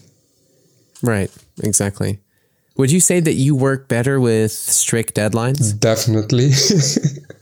Me too, man. Definitely, me too. Yeah. I wanted to touch back actually, like just talking about this idea of deadlines. Yeah. You mentioned something earlier in the call where you talked about how during quarantine, people expected creative people to, you have all this free time, so you must be, in your case, designing and illustrating and animating all the time, everything, new ideas and like gaining new skills. And in my case, it was like, you must be writing a song every day and practicing guitar 9 hours a day. And for me, I don't think I necessarily wasted that time. I did join in on some cool projects with some friends back in America, but I definitely didn't do that thing that several people thought I would do. And I realized that like, yes, I enjoy playing music and yes, I enjoy writing, but I feel like my best stuff and my most fulfilling work comes at the most inappropriate times. Like when I really need to leave, when I have a very short amount of time, or when the deadline for a project, like there was a project where this composer in Munich wrote a big choir piece that they these people from Sony, they released it on this record, like this big classic orchestra choir piece. And he needed some English text, so he asked me if I wanted to do it. And I think he asked me on like a Friday, and I was like, oh yeah, sure. And I was getting really sick, but I thought I had like 2 weeks or something to do it. So on Saturday, I asked him, hey, can you just send me the piece? I want to listen to it, maybe get some ideas. And I told him that I was getting really sick and that I was like, oh, but I can listen to it over the next few days and think of something. And he was like, well, I hate to break it to you, but I this took me a long time to do. It's already due Monday. Oh, he said, dude, and I freaked out. I'm gonna let you finish, but I need that on Monday. Yeah, exactly. Oh, I got so scared, man. And that evening, Saturday evening, I don't know what it is in Celsius, maybe like 50 or something, but I got this crazy fever. Oh man. Crazy fever where I was shaking.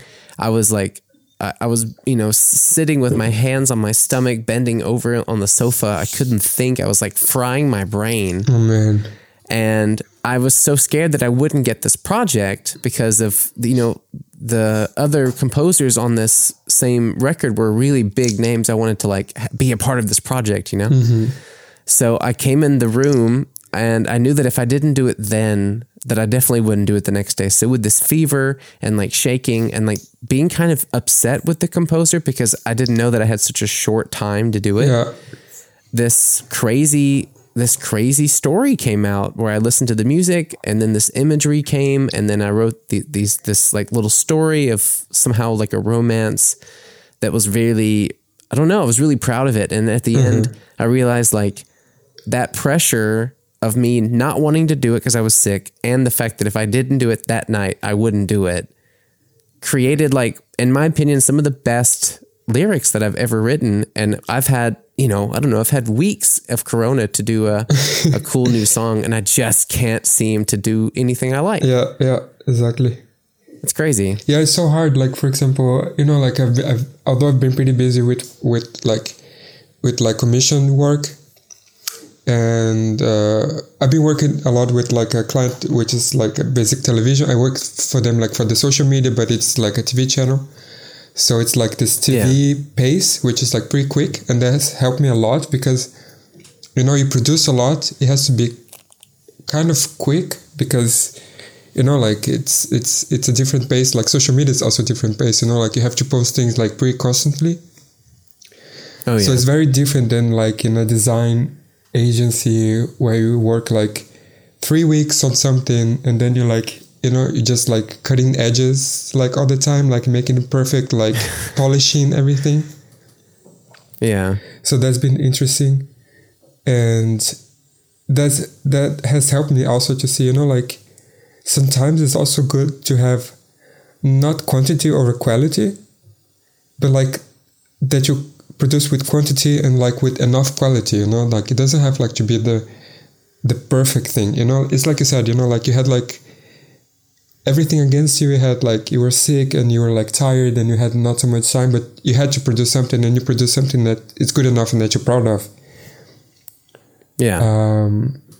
Yeah, but I think like, for example, I also enrolled in like several online courses during Corona time. I started many of them. I didn't finish one, I think. And I'm actually working on a project right now, like a personal project, which I've been interviewing people. Mm-hmm. I call it so far like I don't have like a final name for the project. So far it's called like an visual podcast, because I interview people and then I make an edit of the interview and then I animate that. It's like 1 to 2 minute small animations. I think you told me about this. Yeah. I love that idea. Yeah, exactly. So I'm like, right now I'm like interviewing artists, like queer artists and women artists, basically. Yeah. Which I think is like, I don't know, I wanted to have this target group. So if anybody here in this podcast is interested, just write to me, please. Because we'll put your contact in the description. Yeah, because I'd like to have the most diverse profile of people also. Like my idea was basically like people like from, let's put it like this, minorities in a way. How like do they deal with their struggles and like to create the art and like to tell a bit themselves. But long story short, like I've been working with this, so I interview people. I interview some people now in summer, and the good thing about this personal project is that involve other people. So like I interview them, so like I have this pressure on myself like to give them something back. So I think like with projects, it's also good to have something that it doesn't have to be a deadline, like a date, but it's like something that pressures you to like make it happen, Yeah. Even if it's just out of shame, Shame is a good motivator. Yeah, sometimes. Shame yourself to work, Oh my God. I think that's a real motivator, man. I didn't even think about that, but it's so true. Like, I think sometimes when you see people in your field, and of course it's always a bit more fabricated on social media, but when you see them putting out content that they've created, or in my case, performing something, or you see them doing a new photo shoot or something, then I always tend to get a bit jealous, especially when I'm in a really slow period, like between releases and, not performing and whatever. Yeah. And I think I see them doing things I could do, like recording some more things from home or whatever. And that jealousy kind of does lead to a kind of shame of like, why am I not doing that? And then the shame leads to like, I'm going to do it. Yeah, yeah, exactly. Like people, I've been called like a negative person, like often. But I think like your negative feelings can also push you forward in a way, like, especially if you're a creator, I think all these things of like shame or like jealousy or, to be competitive, it can help you like move your ass a bit, I think also. I completely agree with that. If you're always happy, like if you always want to like paint everything pink, I think, I don't know, maybe it's a good motivator for people, but like for me at least, I need a bit of like this feeling of like, I'm losing something, I need to like do something, or like out of shame, like people like give me their time, so I have to give them something back. Yeah. Because you're always going to get busy with stuff, so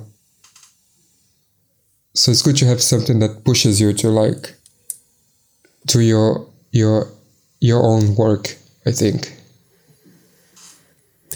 Yeah, that's actually a really good point. I mean, that's kind of why I started doing these little like cover song Instagram stories, because I needed some sort of motivator to keep practicing right now.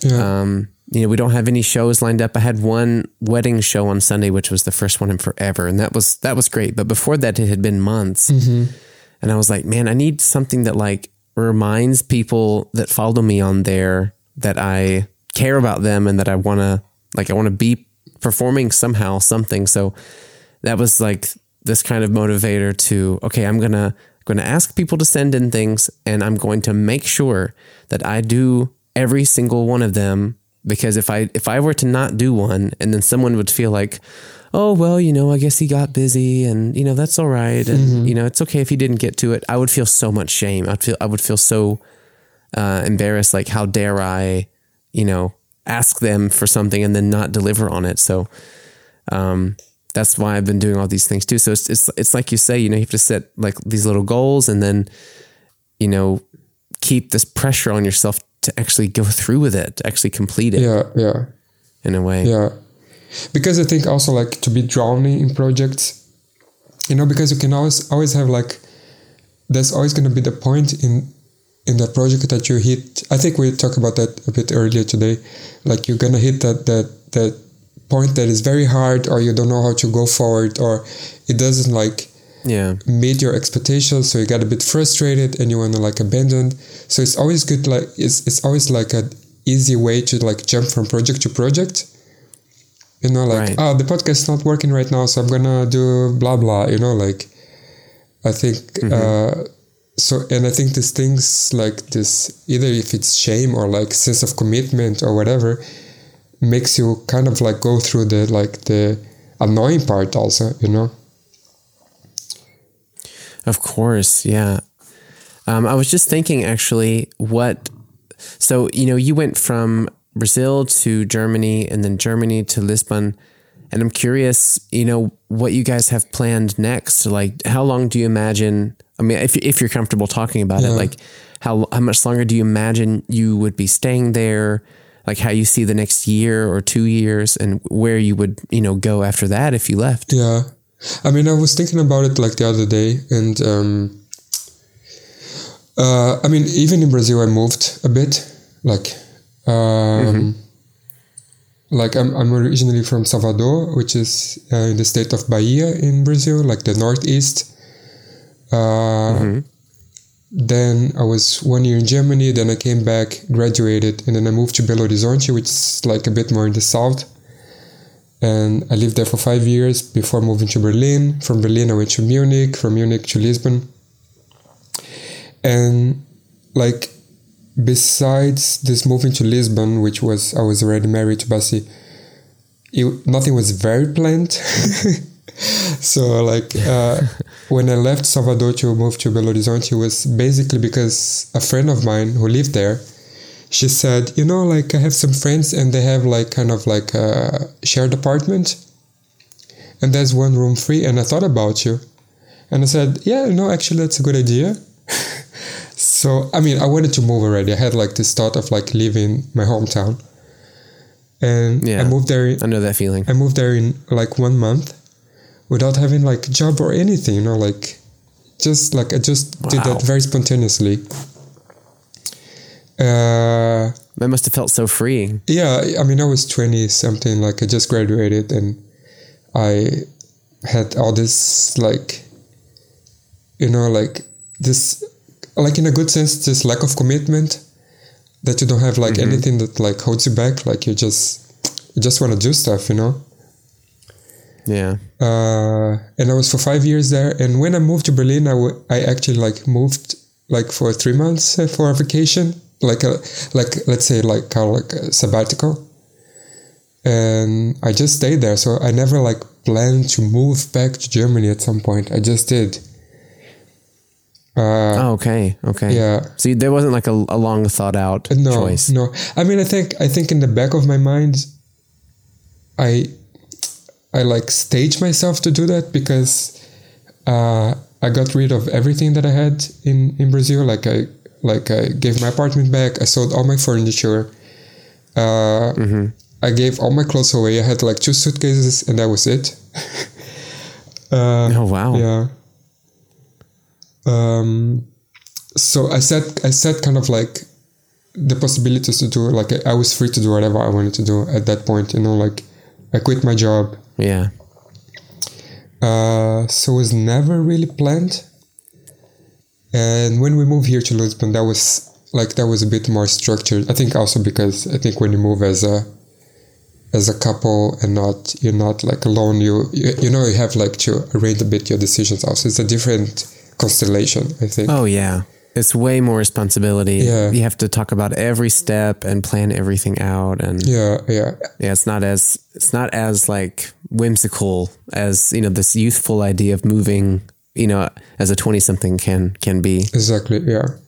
You know, and I think it's also a bit harder because, you know, when we moved here, we brought everything. We brought our furniture, like everything. So there was this feeling of like being settled also, in a way that, you know, like the times that I moved before was a bit like this light moving. I'm going to go there. I'm going to check if I like. And if I don't like, I'm going to go back very easily. Even though I knew that I was not going to do that in like the times that I moved, but like I had this feeling that I could, if things went wrong, I could like step back very easily. And when we moved here, it was also not the case. I think that's why I went also like in such a dark place also, because, you know, like I thought, okay, we made this decision, so we're here, and now we have like to make deal with it. Yeah. You know, even if like there's no work here, if it's hard, like if the things that I don't like, I mean, I don't have another, like in the near future, there's not other solution, you know, like. Right. Yeah. Yeah, I think just sleep in the bed you made kind of situation. Yeah. I think like people don't talk like, because it's very like, it sounds very glamorous, this like, you know, like moving around and like living here and there. But I think you also have to take care a lot of your like mental health when you move in, you know, because it can be very overwhelming. You like, of course, sometimes you don't know people in a new city. You have like to know the ways of everything. You have to see how people do things also, like, you know, like the habits, and like it's a lot of new stuff that you have to learn like from scratch, you know, like, and that can be very overwhelming also. Absolutely. Absolutely. You know, like that's always a huge part of it. Yeah. Coming to Lisbon as a tourist was very different than moving here. You know, like you're confronted with things that like as a tourist or visiting the city. And I mean, I used to come here very often because I have like family here. Even though like there were things that surprised me a lot, you know? Yeah. So yeah, and then going back to your question, like what's next? I really don't have any like answer right now.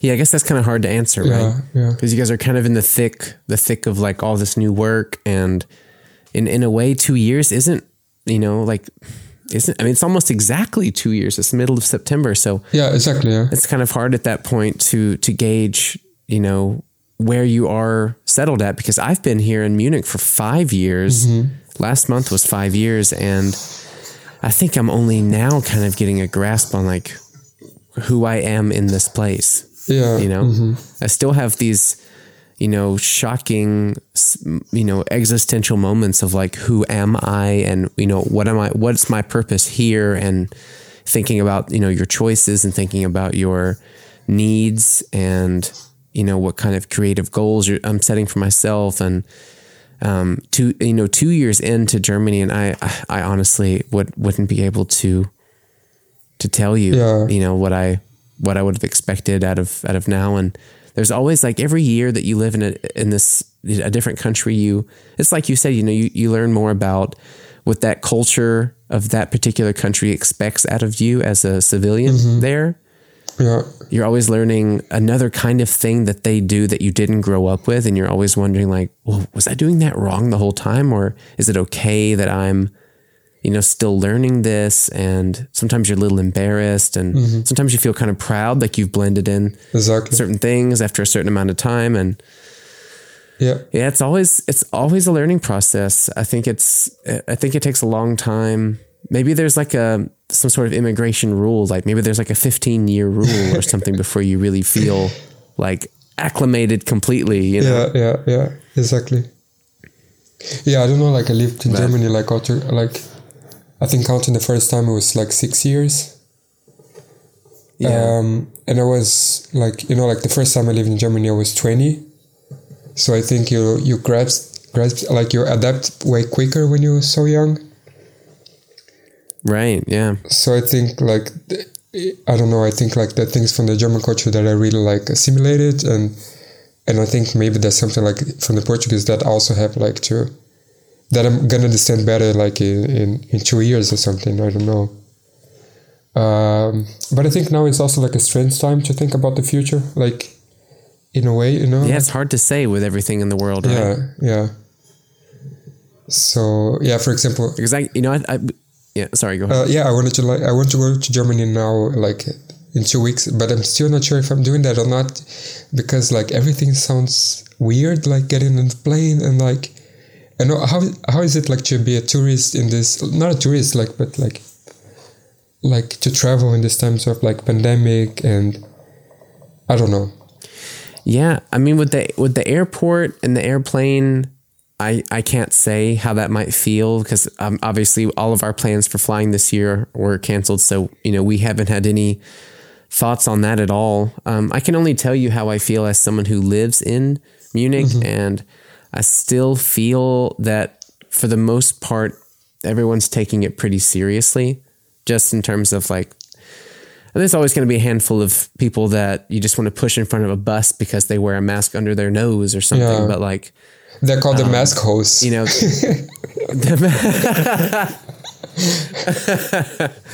Yeah, the majority though, like I even went back to the gym for the first time this week, for the first time since February or March. Yeah, and how was it? And the very first time that I went there, I was hesitant, and I was like studying the behavior of everybody and like the rules of the hygiene with a very critical eye, because I didn't want to miss anything and maybe misjudge. And so I was really judging, like I was harshly judging how everyone does it. And I have to say, I felt pretty comfortable. I think as long as it's not so many people in there, then it's all right. They blocked off, like every other machine, and everything has like these like plastic window guards in between everything. Yeah. And, you wear gloves. Like I never really even touched the machines. Oh, okay. You still sanitize everything. Yeah. You can do it before you sit down, but you should always do it after you're done. And then the next person can do it after they're done. Yeah. And I watched them, like if I'm using something, I'm watching someone like, are you going to sanitize? Yeah. And everyone right now seems to be pretty cool about it. Yeah. I think the only thing they just don't do so much now is the showering in the changing room, but that's all right. Yeah, I mean, I went also like because I've been swimming like for a few months now. But the other day I decided to give it a try for like, because it's in a gym, so like I tried to go like to the like equipment stuff, to the machines. Yeah. And I felt so overwhelmed. I felt like oh really? Yeah, like because it was like, I mean the gym is like pretty cool, so they have like air filters everywhere. So because they say like the air is super clean there somehow, and then there's like also like this glasses between the equipment. So like for example, every time you finish using the treadmill, then you put like a sign on it. Then somebody comes and cleans before somebody else uses. Oh wow! Yeah. Okay. And then, but the machines, like the really like the weight machines, I felt so overwhelmed because like in between you have to wear the mask. You can just take the mask when you're sitting in the machine. Yeah, that's the same here. But then you have to clean it all the time. So like, and I was like learning the sequence that I had to do at the same time. So for me it was a bit too much, you know. And then you start like getting sweaty, and then your mask gets like super moist. And then I was like, oh yeah, that is gross. The mask, like wearing that in between the machines. Yeah, it is kind of exhausting. Yeah, exactly. I felt like super tired. Sure. I was like halfway through my like sequence, and I said, okay, I cannot do it anymore. You know, like I'm gonna stick to swimming because this whole like, and this, I mean, I'm a bit like into details. So like I'm like, okay, am I doing it right? Am I cleaning it right? Did I forget to clean any handle here? You know, like. Did I touch something? Did I touch my face? Yeah, you get nervous that you... Yeah. So... Oh, yeah, absolutely. I was a bit overwhelmed. And I said, I'm going to stick to, like, easier things, you know, like maybe I run on a treadmill, maybe I swim, but nothing, like, that demands a lot of, like, too much details or cleaning here, cleaning there, and I don't know. Right. It was a bit of... And I do feel that most people are going to have this sort of buried, even unconscious fear of kind of everything, people touching things, going into certain places, just until there's this, I mean, even probably after there's a vaccine, because I know that a lot of people, especially in America, won't take it. Yeah. So I'm really nervous about that too, how, what the behavior of people is going to be like in 2 years, when there's a vaccine, and how the sort of social consciousness moves towards people who are not being smart or not being careful. And yeah, I think it's going to change. How the anti-vax. Yeah. Sorry. I think maybe it would change for like a lot of people because now they're conscious about like, how diseases spread. Like, like just basic things like wash your hands. I mean, I know many people who like wouldn't wash their hands before eating or like coming from the metro. I don't know. Oh, it's just things that are like very easy and you can just like wash your hands, but then maybe sometimes you get lazy and then I don't know. So I think a lot of people are going to be more cautious about it also. Maybe that's just for the greater good. Yeah, just keeping some distance from, large groups of strangers and washing your hands more. I mean, there's nothing wrong with that. Exactly. I mean, it also doesn't take so much effort, like the humankind developed in a way that we have like clean water at our house. Not everybody, of course, but like, let's say at least in Europe, most people have like water at home, like clean water that they can wash their hands. And it doesn't take so much effort to do it. So why not? Right. I don't know. And I'm honestly, I'm not really against wearing masks on public transportation. Yeah, I think, like on the crowded 5 o'clock train or something, if you have to take it. I mean, just to get away from bad breath. It can be so stinky on that thing, like the other day. Everyone's sweating, crowded in. Yeah, the other day, like I went out and I had an ice cream, like a chocolate ice cream. And then like, I forgot to get like any napkins. So I had like this mouthful of ice cream. And I said, okay, I'm just going to wear a mask over it. So nobody sees that I don't have like a napkin right now. I heard a story about someone who ate some really intense food, like maybe Indian food or Mexican food or something, and then had to wear the mask right after, and they kept burping into the mask, and they said it was like a torture chamber. Oh, God. Oh, man. So thank you so much for giving us your time today, and hope you have an amazing week, my friend. Thank you so much. Thank you. Thank you for the invitation. It was a pleasure. I hope I didn't speak so much shit. No, it was great. I hope I'm not going to be sued over like if I'm gonna be deported after this podcast. That's what we want. I mean, maybe I will. Who knows? Push in the envelope. Yeah. Then I can do Awesome. Then I can do an All art piece about it. Yeah. Oh man. I'm gonna go Now you're all thinking, lemonade. That's the ghee. Yeah. All right, buddy. Okay. We'll talk to you soon. Yeah. Thank you. Bye bye.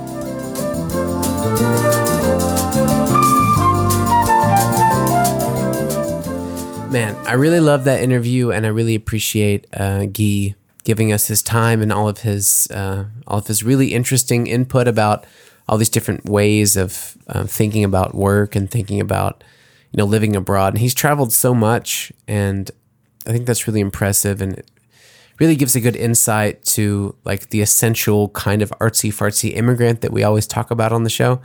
And actually, I wanted to ask you, like, just in terms of your motivations for work and stuff. Guy talked about shame or like jealousy in a way. We talked about this, or like competition as like a motivator for work.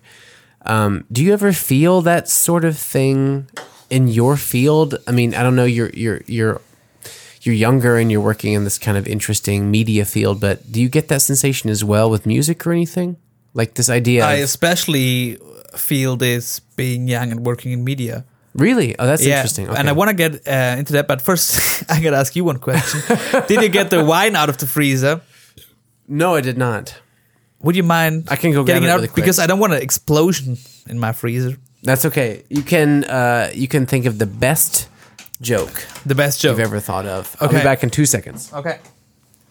Let's think about this. I would not say I have some form of talent as a comedian. So I'll just give something to you from the internet, because I'm not a great joke maker, especially not in a foreign language. Blah blah blah blah blah. I'm thinking of like what's a really good, because I'm still gone getting that wine. What's a really good, like, one-liner? And the Lord said unto John, come forth, and you will receive eternal life. But John came fifth and won a toaster.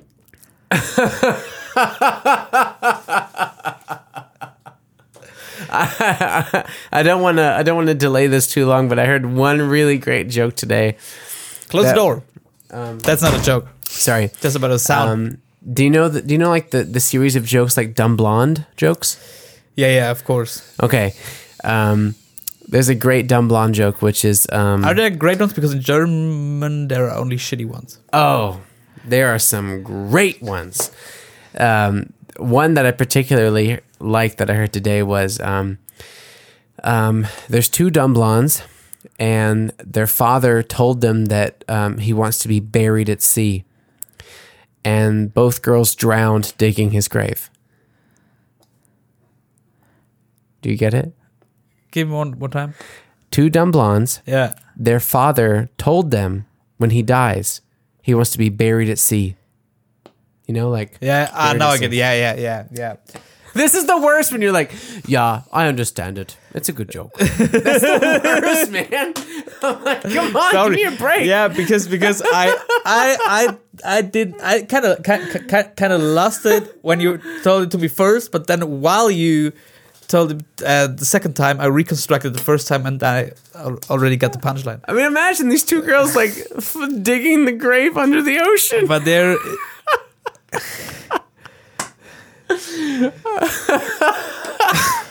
That's so stupid, man. I love that one. Okay, you one more. You don't one need a more. parachute to go skydiving. Wait. You don't need a parachute to go Skydiving. Okay.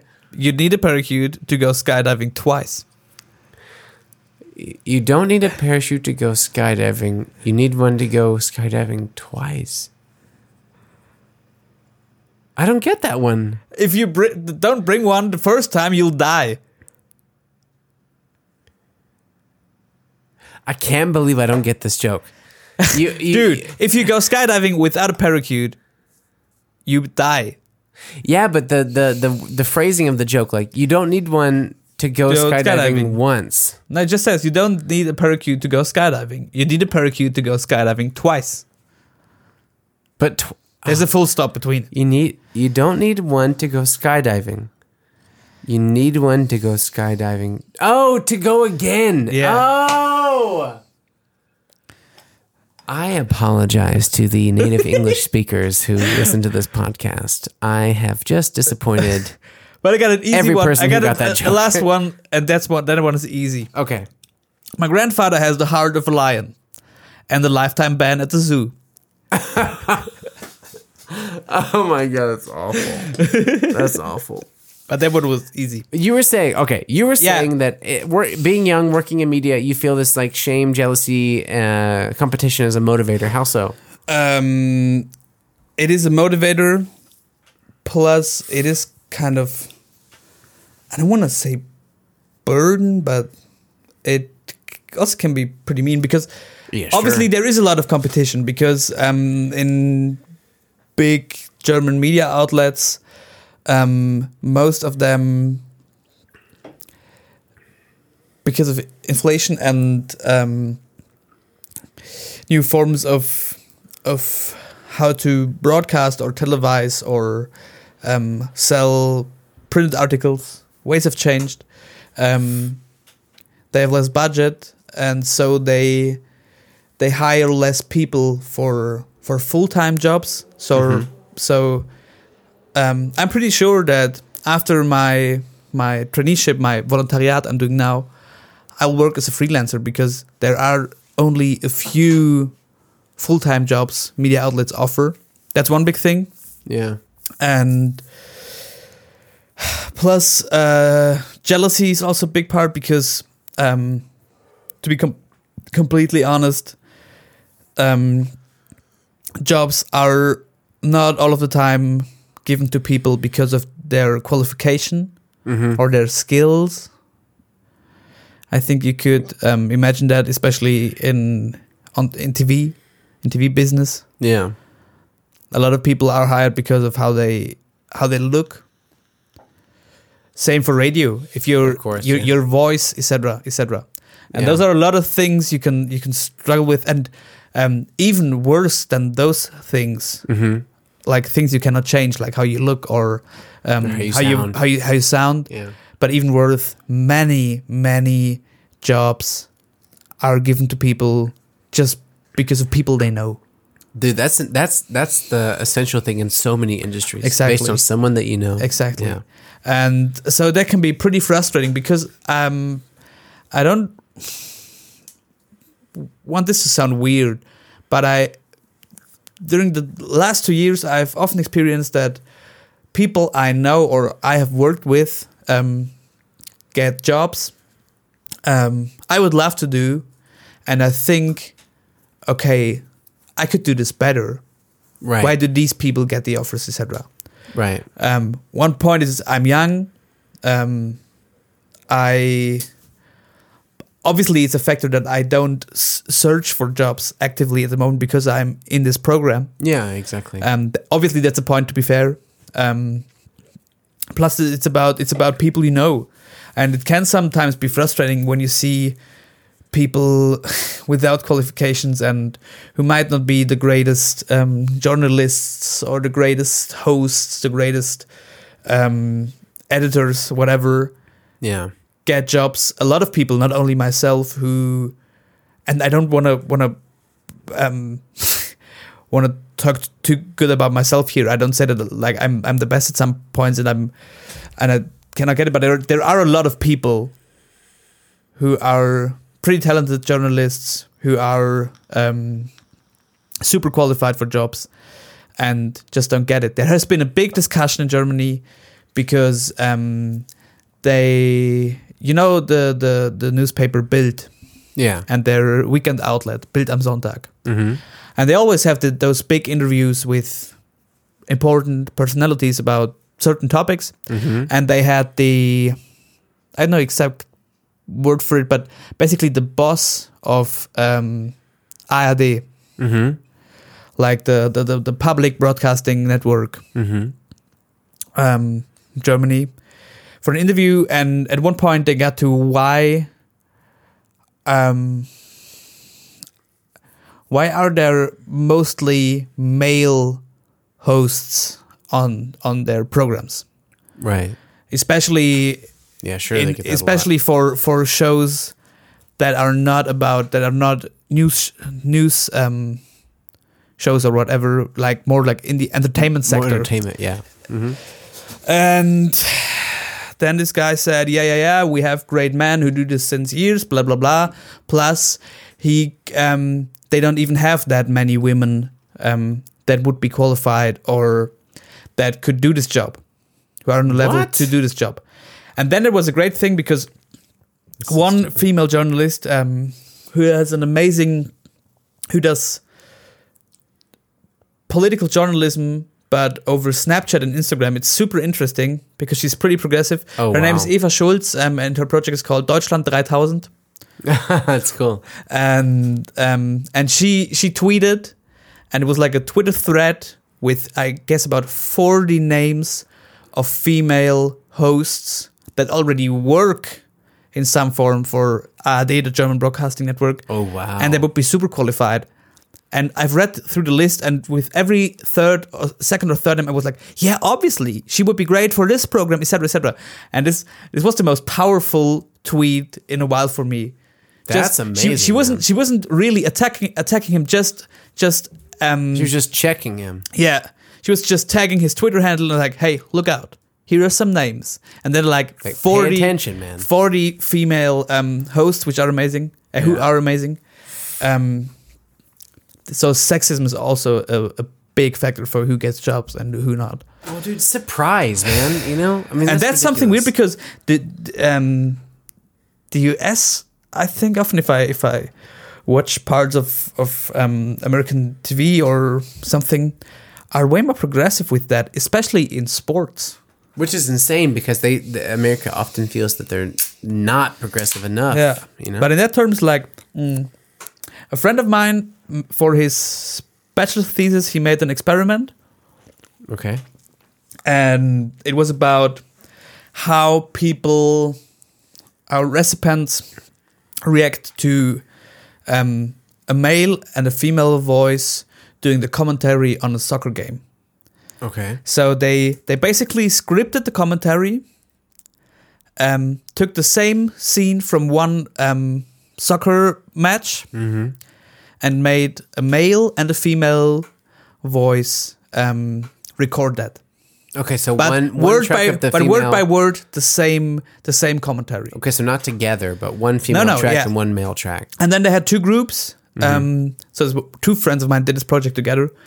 And they had two groups, and one group would see the clip with the male commentator and one with the female.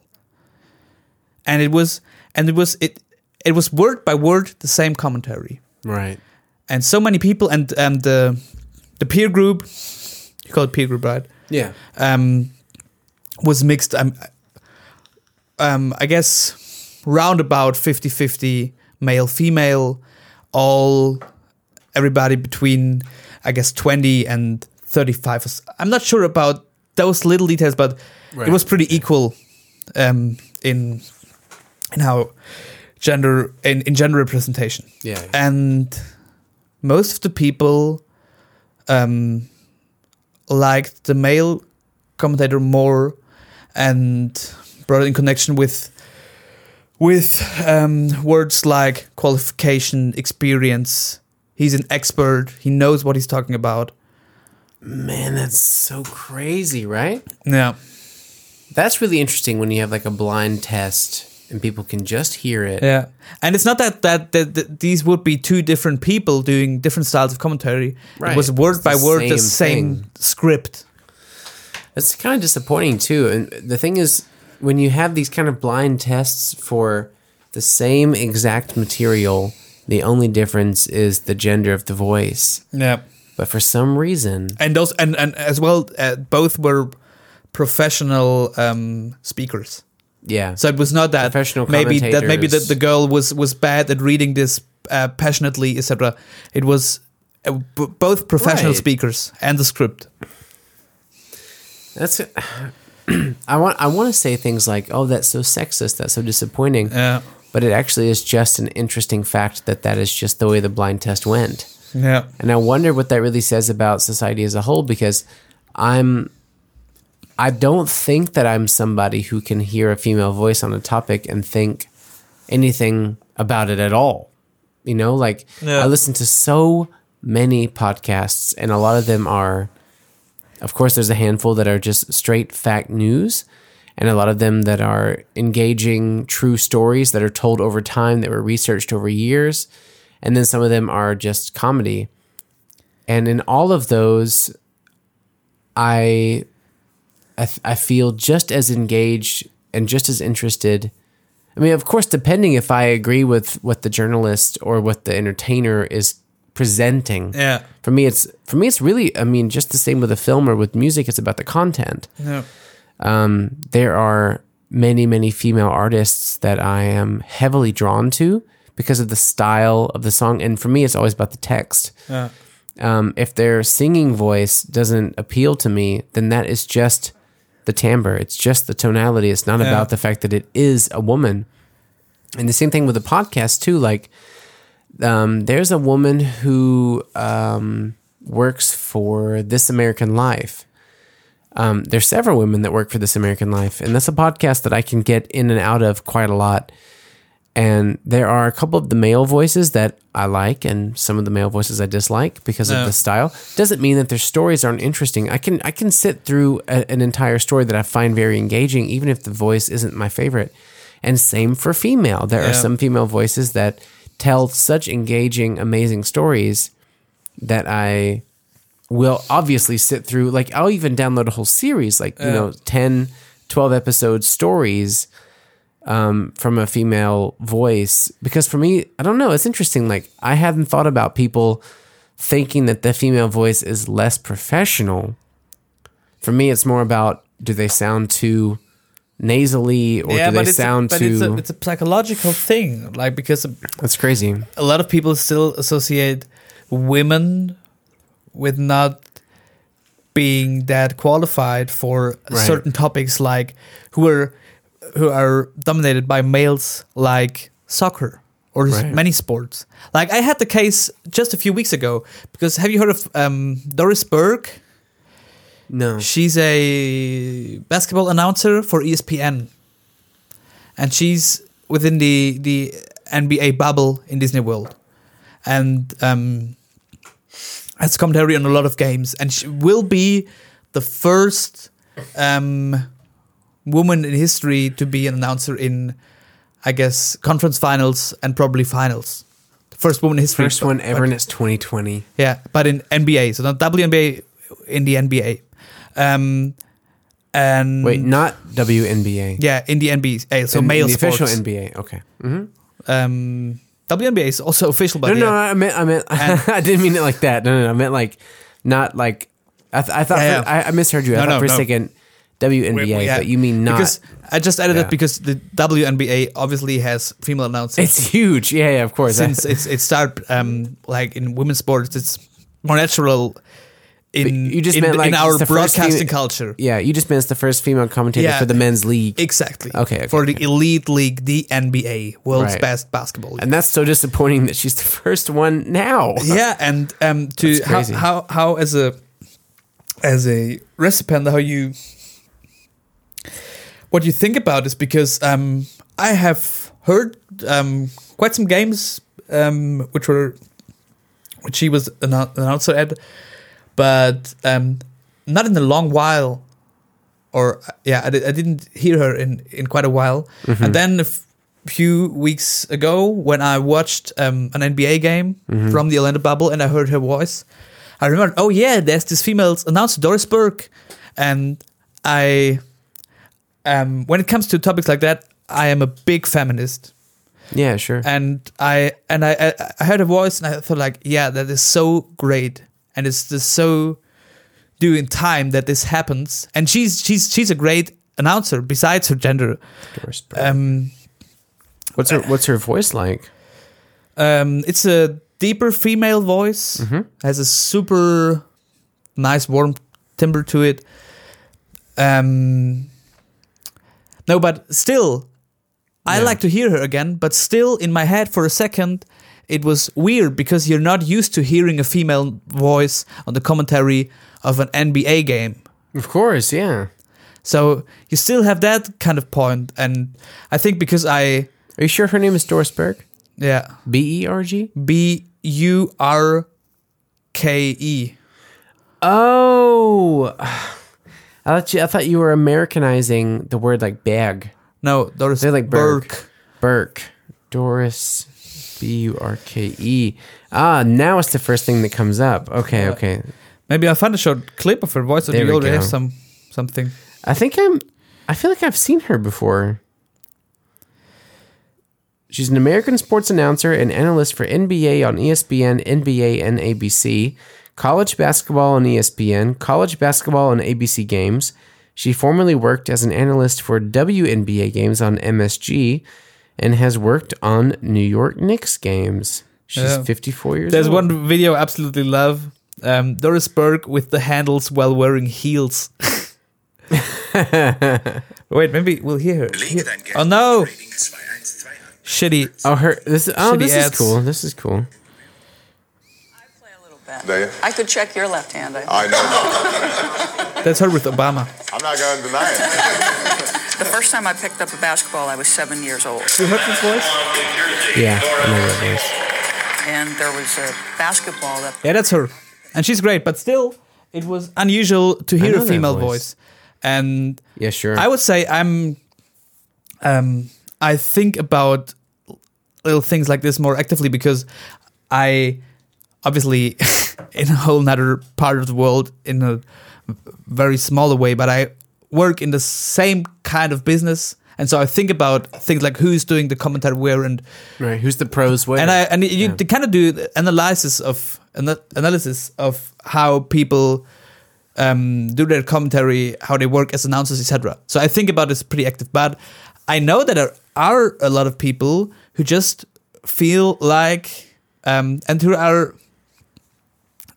might not be necessarily be bad people, but who are sexist in a way because they hear this female voice and they're not used to it. Yeah. And they're like, hey, what is it? I want to hear Jeff Van Gundy here on this game. Okay. Yeah. And I think that's still a big issue.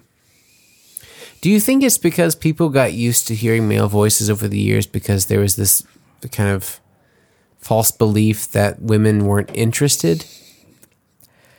Do you think like because men men is it a storytelling, or was it within the US that women are not interested in such sports? Just yeah, for sure. I mean that's even still this kind because of in Europe it's mentality. more like they should not do it. They're just that's not, probably also in America. they're just not yeah. made. They're just like I've done a little piece on women's soccer, which is funny because in the US women's soccer is even bigger than men's soccer. Oh, really? Yeah. But in Europe, like reports about women's soccer from the 60s and 70s and how they talked about women, like how can this be that between making lunch and bringing the kids to school, this woman can play on this soccer pitch? They said that shit. Yeah. And it was like women are not. It was pretty straight offensive. It was not like they're just not interested, which is still super mean. But it was people were open about it. No, you're a girl. Go do your things. Right. Fulfill your part of the society. But this is not for you. Was that, in your opinion, more strictly Bavarian, like southern Germany, or was that just a German mentality? No, I in think total? in most parts of Europe. Most parts of Europe, okay. Yeah, for sure. In all of Europe. I think it's kind of interesting too because when you think about, of course, all the famous sports announcers that I can't name right now, but the ones that I can picture their faces from the 60s onward, from NFL games. But so I talked about women even practicing those sports. Yeah, you mean even Yeah. like the athletes? Yeah, exactly. Yeah, but what I'm talking about is like, of course, the athletes themselves I didn't think too much about, because it was funny. I didn't even think about the fact that they're in such different kind of specialized categories. But when we talk about announcers, No. I've seen Doris Burke before, but I didn't quite think about her. But I think my thought as kind of a naive kid was just that there weren't so many women interested, but my mentality was never that they don't belong there. I think I just never kind of saw it that way. You know, my mom worked when I was a kid. Maybe that was something that kind of encouraged this more feminist mentality that, like, well, of course they would do this, and if they're interested, they should do it. But of course, now I'm older, and now I understand that there is so much imbalance and indifference and, inequality in terms of where women can be in the industries that they love, and how much money they're allowed to make. And it's really crazy to see that. I shouldn't even be that surprised that it's that prevalent in any industry. Yeah. Yeah, and that's a big issue. We've come a long way from your original question, how I experience pressure. I forgot about it completely. I feel pressure through. Do you feel pressured because women are taking your job? No, totally not. Totally not. I'm just kidding. Sometimes it's even the other way around. Sometimes I think, okay, should I step down from some things to leave spaces for female colleagues? You sometimes consider stepping away from an opportunity because a woman deserves it. A woman. I didn't have that many situations where I actively did this and brought that up to disclaim that. But I work in a workplace where there's, I think, way more women working at There's at a the lot moment. of women at M94.5. And sometimes I feel like, okay, should I? There were no situations yet where I really had to choose about this, but I thought about it in some situations. Okay, should I step down from something to let a female colleague do this? You've had that experience before. Now I have those thoughts if I should do this at some point, because I know that women need more representation in media, and that obviously that representation you cannot just build. Men have to create those spaces and step down from certain from public interest, from certain jobs, etc. Because you cannot just say, okay, you will give you the representation you deserve and just create that. Yeah. That doesn't work. Yeah.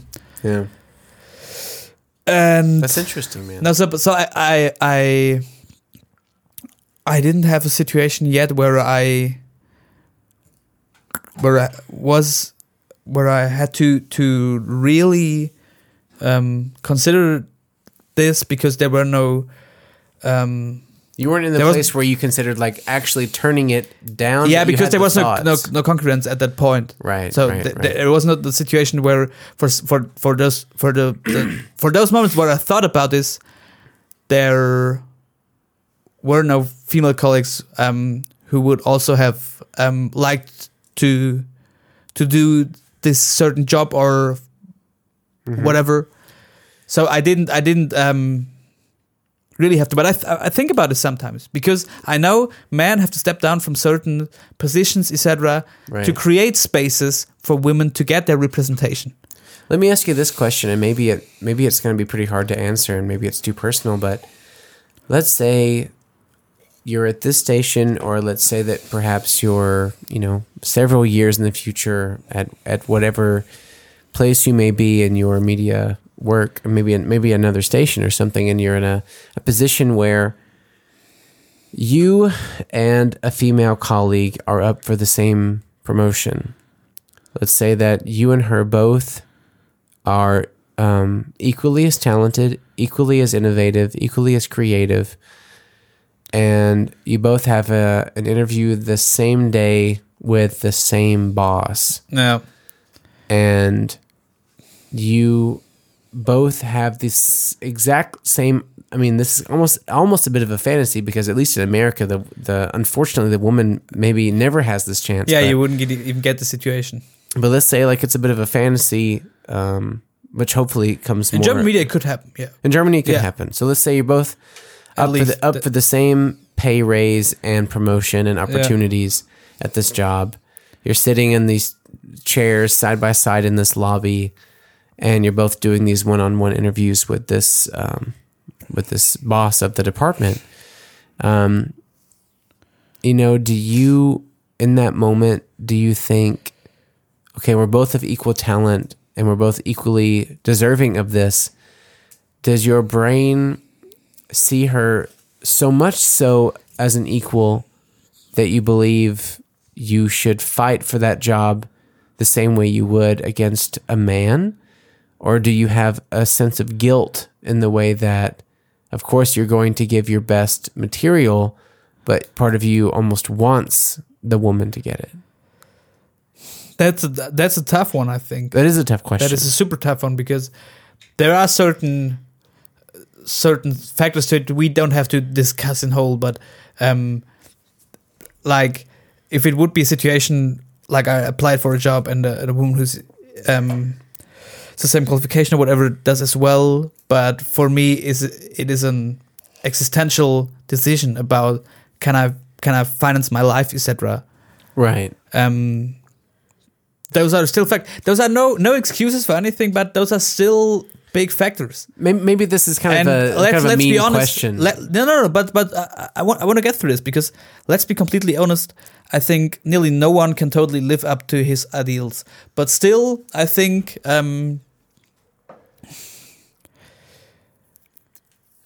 if this would be, I think the most important thing about this for me would be: is this a company or a workplace and a social environment where women are treated as equal as they can be, where there is some form of equality within this community of people who work there? Because I that's something I feel at the station where I work right now, and I enjoy it. And I learned a lot through the this. equality at Inman 4.5. For Yeah, sure. I do too when I go in there. And then it's a situation where I would say, okay, I'm just gonna do my best to get this for me. Yeah. If I know this is a situation where people are treated equal. Yeah. If I kind of knew that there could be some issues with that, and that I might get a pay raise because I'm a male and from the boss's point of view, he has not to worry about me being out because I have a child, etc. This could still happen. I think I would still do this if I had a child, that I also take some time off my job.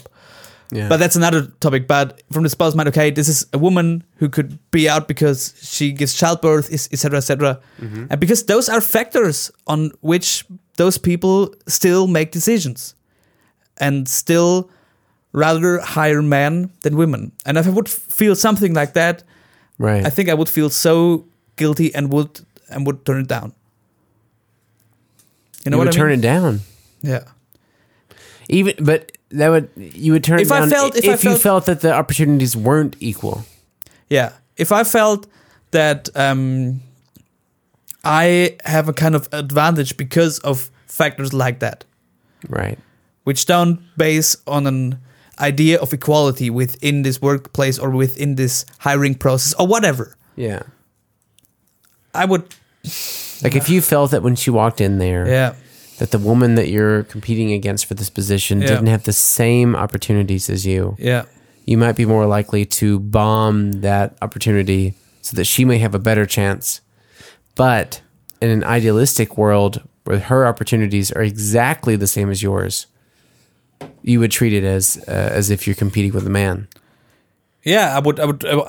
Which I think is the core of feminism in a way. Is like it'd be great if she had exactly the same in every single way. Equally, kind of quotation marks, battle for this position. Right, you or could whatever. respectfully compete with an equal, which I think is really what the whole core of that whole thing is about. Is that Yeah, it sure. should just be equal. And unfortunately, right now it's not. In every, I think almost in every single job. Yeah, and there are certain situations besides that, because I feel those kind of situations at M94.5, not when it's about some form of positions or something, but more likely when it comes to, okay, who's gonna host this live stream or this and that. And then I feel not that women are not treated equal within the process of choosing someone for those kind of jobs we have within our program, but that I still feel, like I mentioned the story about the ARD, the German, the public broadcasters. I feel that women are underrepresented in that field, and that I can easily take it to host a show less or 2 or 3, to give women that opportunity to show themselves in front of cameras, to be more present. Exposure and exactly. And those are situations where I experience this in the station where I work at the moment. I don't know how's it gonna be with in the future. Yeah. I mean, that question is really hard to answer, and I think you did a really awesome job with it. It's difficult to say what things might be in the future, and of course, we're all hopeful that this conundrum of equality in the workplace, if it's even realistic for the future, because it's been such a problem for so long. But of course, so many people can hope and kind of work at it, and I think it's a fair idea that the idealistic way to think about it is that hopefully one day there can be such a level of equality based on skill and experience alone and impression that you could compete equally with a female colleague or even just a female applicant the same way that you would if you saw another guy in the lobby thinking like maybe even just judging the way that you would against a competitor for any position, But I think that's a really good way to think about it. I think that's really it's a hard question and it's hard to think about. Yeah, and especially in media, because media has so much impact on so many other fields of community, of societies. Right. And there's one story I felt so super happy because for 1.5 years I was in charge for the sports program on M94.5 from the and I had to hire people for this kind of besides studies program, which I started with at M94.5 as well, which I did until last year, to work with us on and to get trainings and doing the first steps into media at M94.5, because that's what it's made for. Right. And I had to hire people there, and we hire people each semester of university, so twice a year. And the 2 semesters before of that, I could barely hire anyone, and only one girl, and there were like two women. What the fuck? The 2 women's, that's a party. two women in that sports department at all, and like I don't know, 10 men. And at all, I couldn't hire that many people. And then it was, a year ago, the last time, because I would quit this thing, the last time I would hire new people for the sports department was October 19, so last year. Yeah.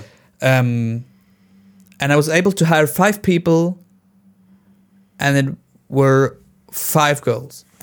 And I was like, yes, fuck it, I like this.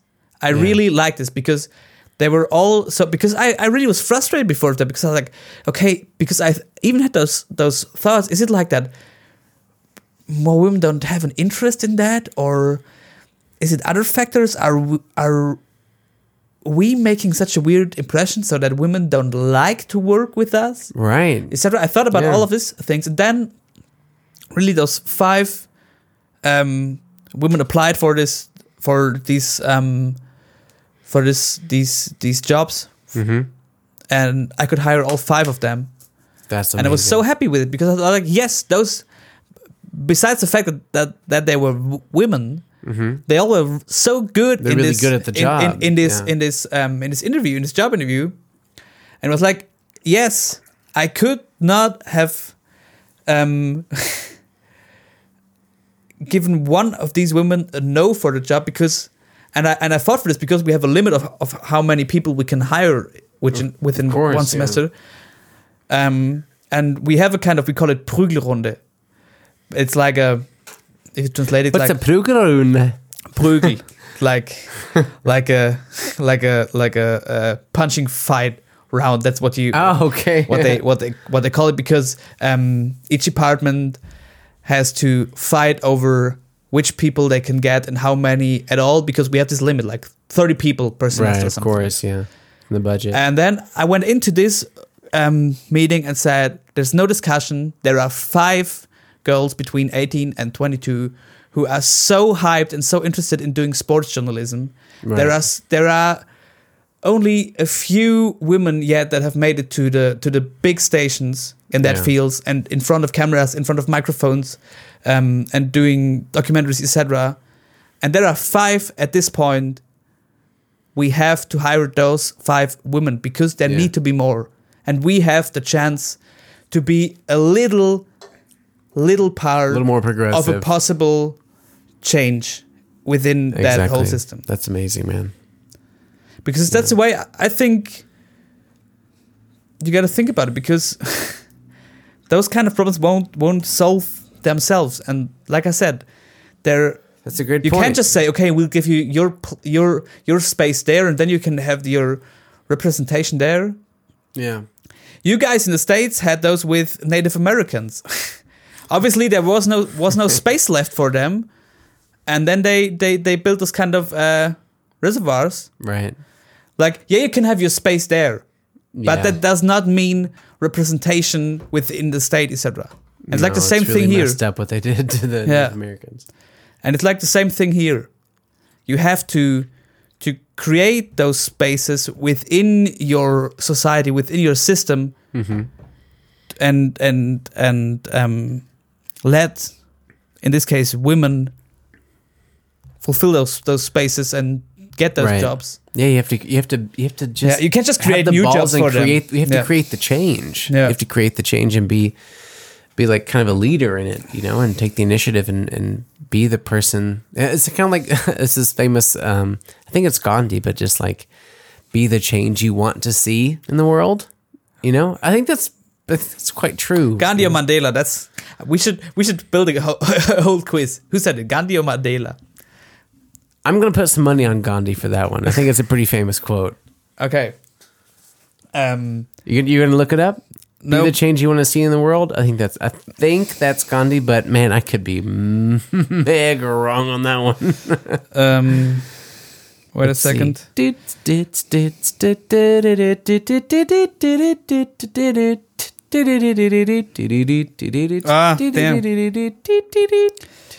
And it is Gandhi. Yeah. Okay, I got another one.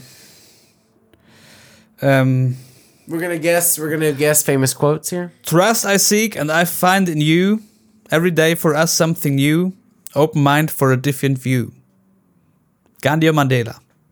Oh, so it's only one of the two. Say it again. Trust I seek and I find in you. Every day for us something new. Open mind for a different view. Sounds like Coldplay lyrics. Mandela? Metallica. Oh! I knew it sounded like song lyrics, man. I knew it sounded like song lyrics. Sleep with one eye open. Dude, Metallica sucks so bad in my opinion.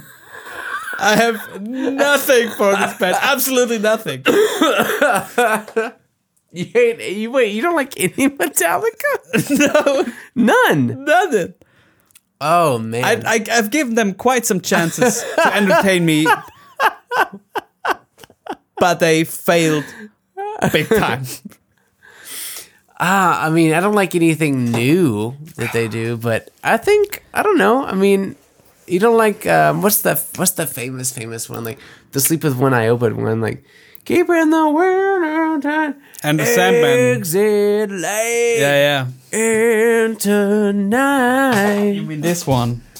Do do do do. Nee.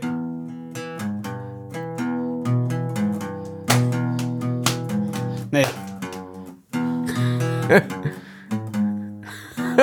Well, just because you can't play Metallica doesn't mean that Metallica's bad.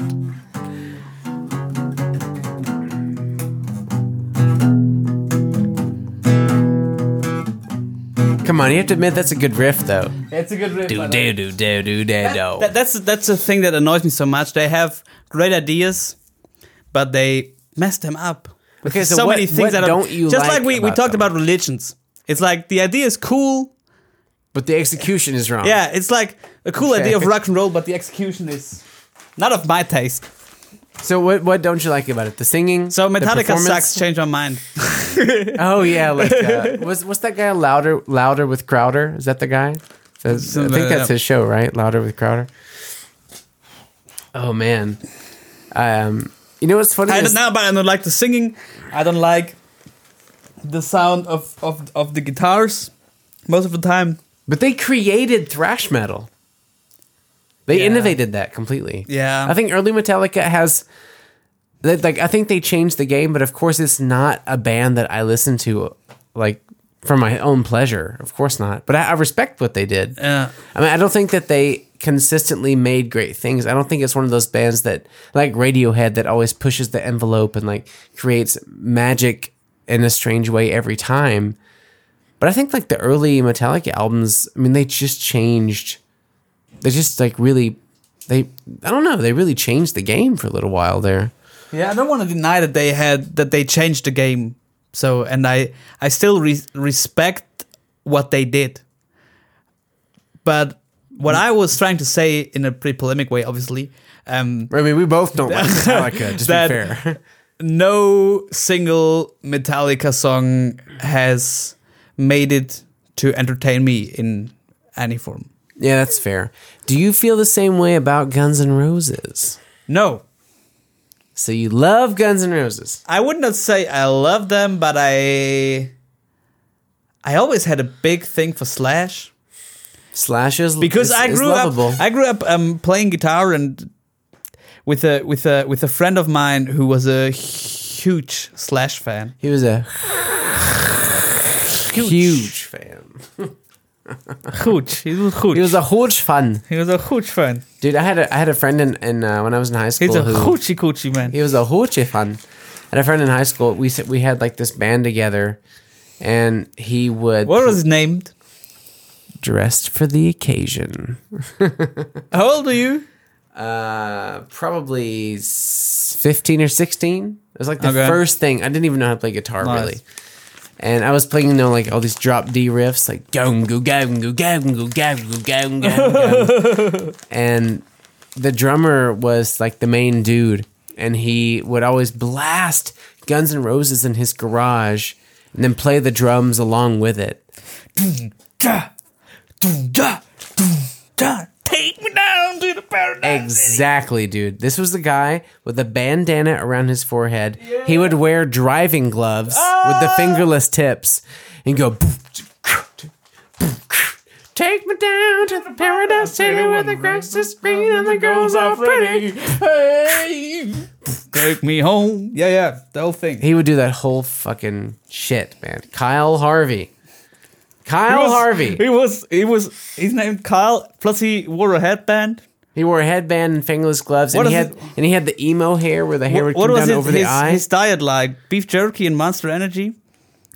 Yeah, I mean, you're not too far off. The funny thing about Kyle was, I don't know what his situation is with his parents now. I don't want to like speak too mean about him because we were good friends. Okay. But his parents, I think he was my age. He was like 16. He was like older than me. I was 16. He was like 18. But his parents were easily in their 60s. Okay. And Yeah, but that's yeah. quick fun fact. the parents of my girlfriend are the same, round about the same age of my grandparents from my mother's side. Which is in their 60s. Late 60s. I think Late that's 60s, I think- around 70. No, that's going to be the same thing for your sister when she's in her 20s. Your parents are going to be in their late 60s Yeah, exactly. or late teens. Teens. I don't know how old is she. She's 20. Who? Your girlfriend. 22. She's also 22. Okay. So let's say your sister's 6. Since today. She's 6 today. What's her name again? Julia. Julia. Right. Sorry. So Julia's 6. So that means in 2040, she's going to be 26. And your mom is going to be 65. 4. 64. She's going to be 64. Okay, she's going to be early 60s. Okay. And your dad's going to be 67. He's going to be late 60s. Yeah, kind of the same situation, yeah. Yeah, exactly. But his parents were old. Kyle's parents were old. Is your girlfriend, is she a single child? No, she has a sister who is, I guess, 18 months older. I can't believe her parents waited until they were in their 40s to have 2 kids. I'm not sure about all of those details. But to get back to Kyle, his parents were old. Right, yeah. I mean, I didn't... What's the story about that? I don't know so much about his dad, actually. I don't even know if I met him or if he wasn't even around anymore. Was his dad a Guns N' Roses fan? The thing is, I think he just found this pleasure in that band, aside from his parents being so old. His mom was the one who was around the most, and she was easily 65, 66. But to be fair, she might have been younger. I'm pretty sure she was that old because everyone noticed it. But on top of that, she ravaged cigarettes and beer every day. Okay. So she could have just been like 38. But no, she was really, really, really, really old. She just looked so old. She just wore t-shirts and jeans every single day. No. And yeah, we would hang out in Kyle's not his basement, his garage. And yeah, he would play the drums. He would like blast Guns N' Roses and try and get these songs down. And then I just remember like 1 or 2 rehearsals with this band, and I'm using quotations here because it was just such a garbage attempt at a band, but dressed for the occasion, DFTO. But you're playing kind of harder stuff, so. Yeah, I would play the rhythm guitar, so I would just choose, like down, go down, go down, go down, go down, down, down, go down. Just like these simple things you can play with 2 fingers, up and down the neck. And then there was this one guy who had practiced guitar, like he had studied it and he had been trained and stuff since he was like 7. And then he would on top of it would just go like he would shred on it. He would shred like a fucking asshole. And there was one point where Did he do tapping? Because assholes are tapping. Everything. And there was one rehearsal where we stopped and we asked him, hey man, do you want to like maybe like cool down on the shredding and maybe just, find like something that just, simpler that suits the song? Was like he as well like 12 decibels louder than the rest of the band? Yes. For sure. His amp went to 11, exactly. And we just had to ask him one time if he wanted to simplify things.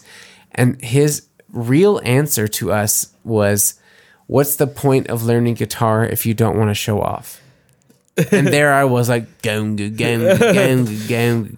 he's kind of right in some. I mean, I like showing the top of my ability, but I also understand when you should keep it simple. Yeah. And he doesn't know that at all. It was so bad. Should we take a little break here and get a glass of wine? That's not that bad. I got to pee as well. All right, let's take a little pee break. We'll be right back.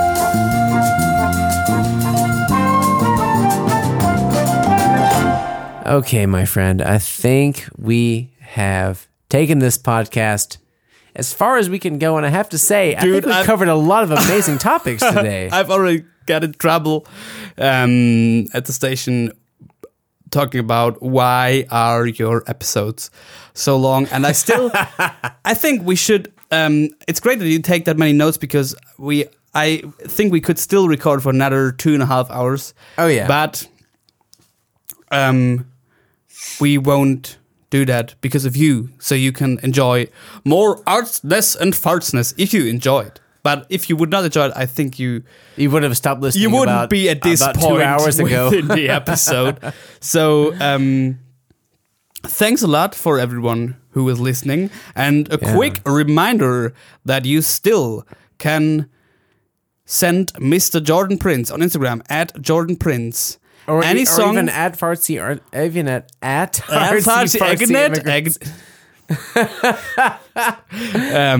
you could. That's right. And guys, you could send wishes. You could choose. Yeah, if you show us that you've shared the episode or attempted to share the episode with 3 new friends, then if you request a song, you can DM me at Jordan Prince or the show at Artsy Fartsy Immigrants, and we'll, I will take that cover song and try and perform it in the main feed. We did one today. And you'll get a personal message with it. That's right. I can highly recommend Usher tunes. Which one? Songs from Usher. Usher. Oh, I can... Well, or anything Bieber-y. Yeah, the good thing is I can really only do Usher or Bieber songs. So if you can stay within my range, that'd be great. But no, this has been really fun, man. I think we talked about a lot of really good, interesting things, and of course, I loved that Guy spent time with me today to talk about his work and his life in Lisbon, and I really hope you enjoyed it too. If you liked today's show, please go to Apple Podcasts or Spotify or wherever you listen to the show, and please give us a good rate or review or a comment. You have no idea how great and helpful these things are for new listeners on these programs to find us. It really helps a lot more than you think, or even just by word of mouth. Just tell a friend about us. It really helps a lot. And what's the other thing I always say? If you have any form of feedback for us, send us an email to podcast@m945.de. Or if you're a Russian sexbot, I got one request today by an account who says, I love anal. Just text on Instagram, slide into our DMs at Artsy Fartsy Immigrants. That's right. Thank you so much. And hey, guys, have a great day. Bye-bye. Look out, baby, the saints are coming through. And it's all over now, baby blue. Artsy Fartsy Immigrants, ein Podcast von Jordan Prince und Moritz Batscheider, produziert für M94.5.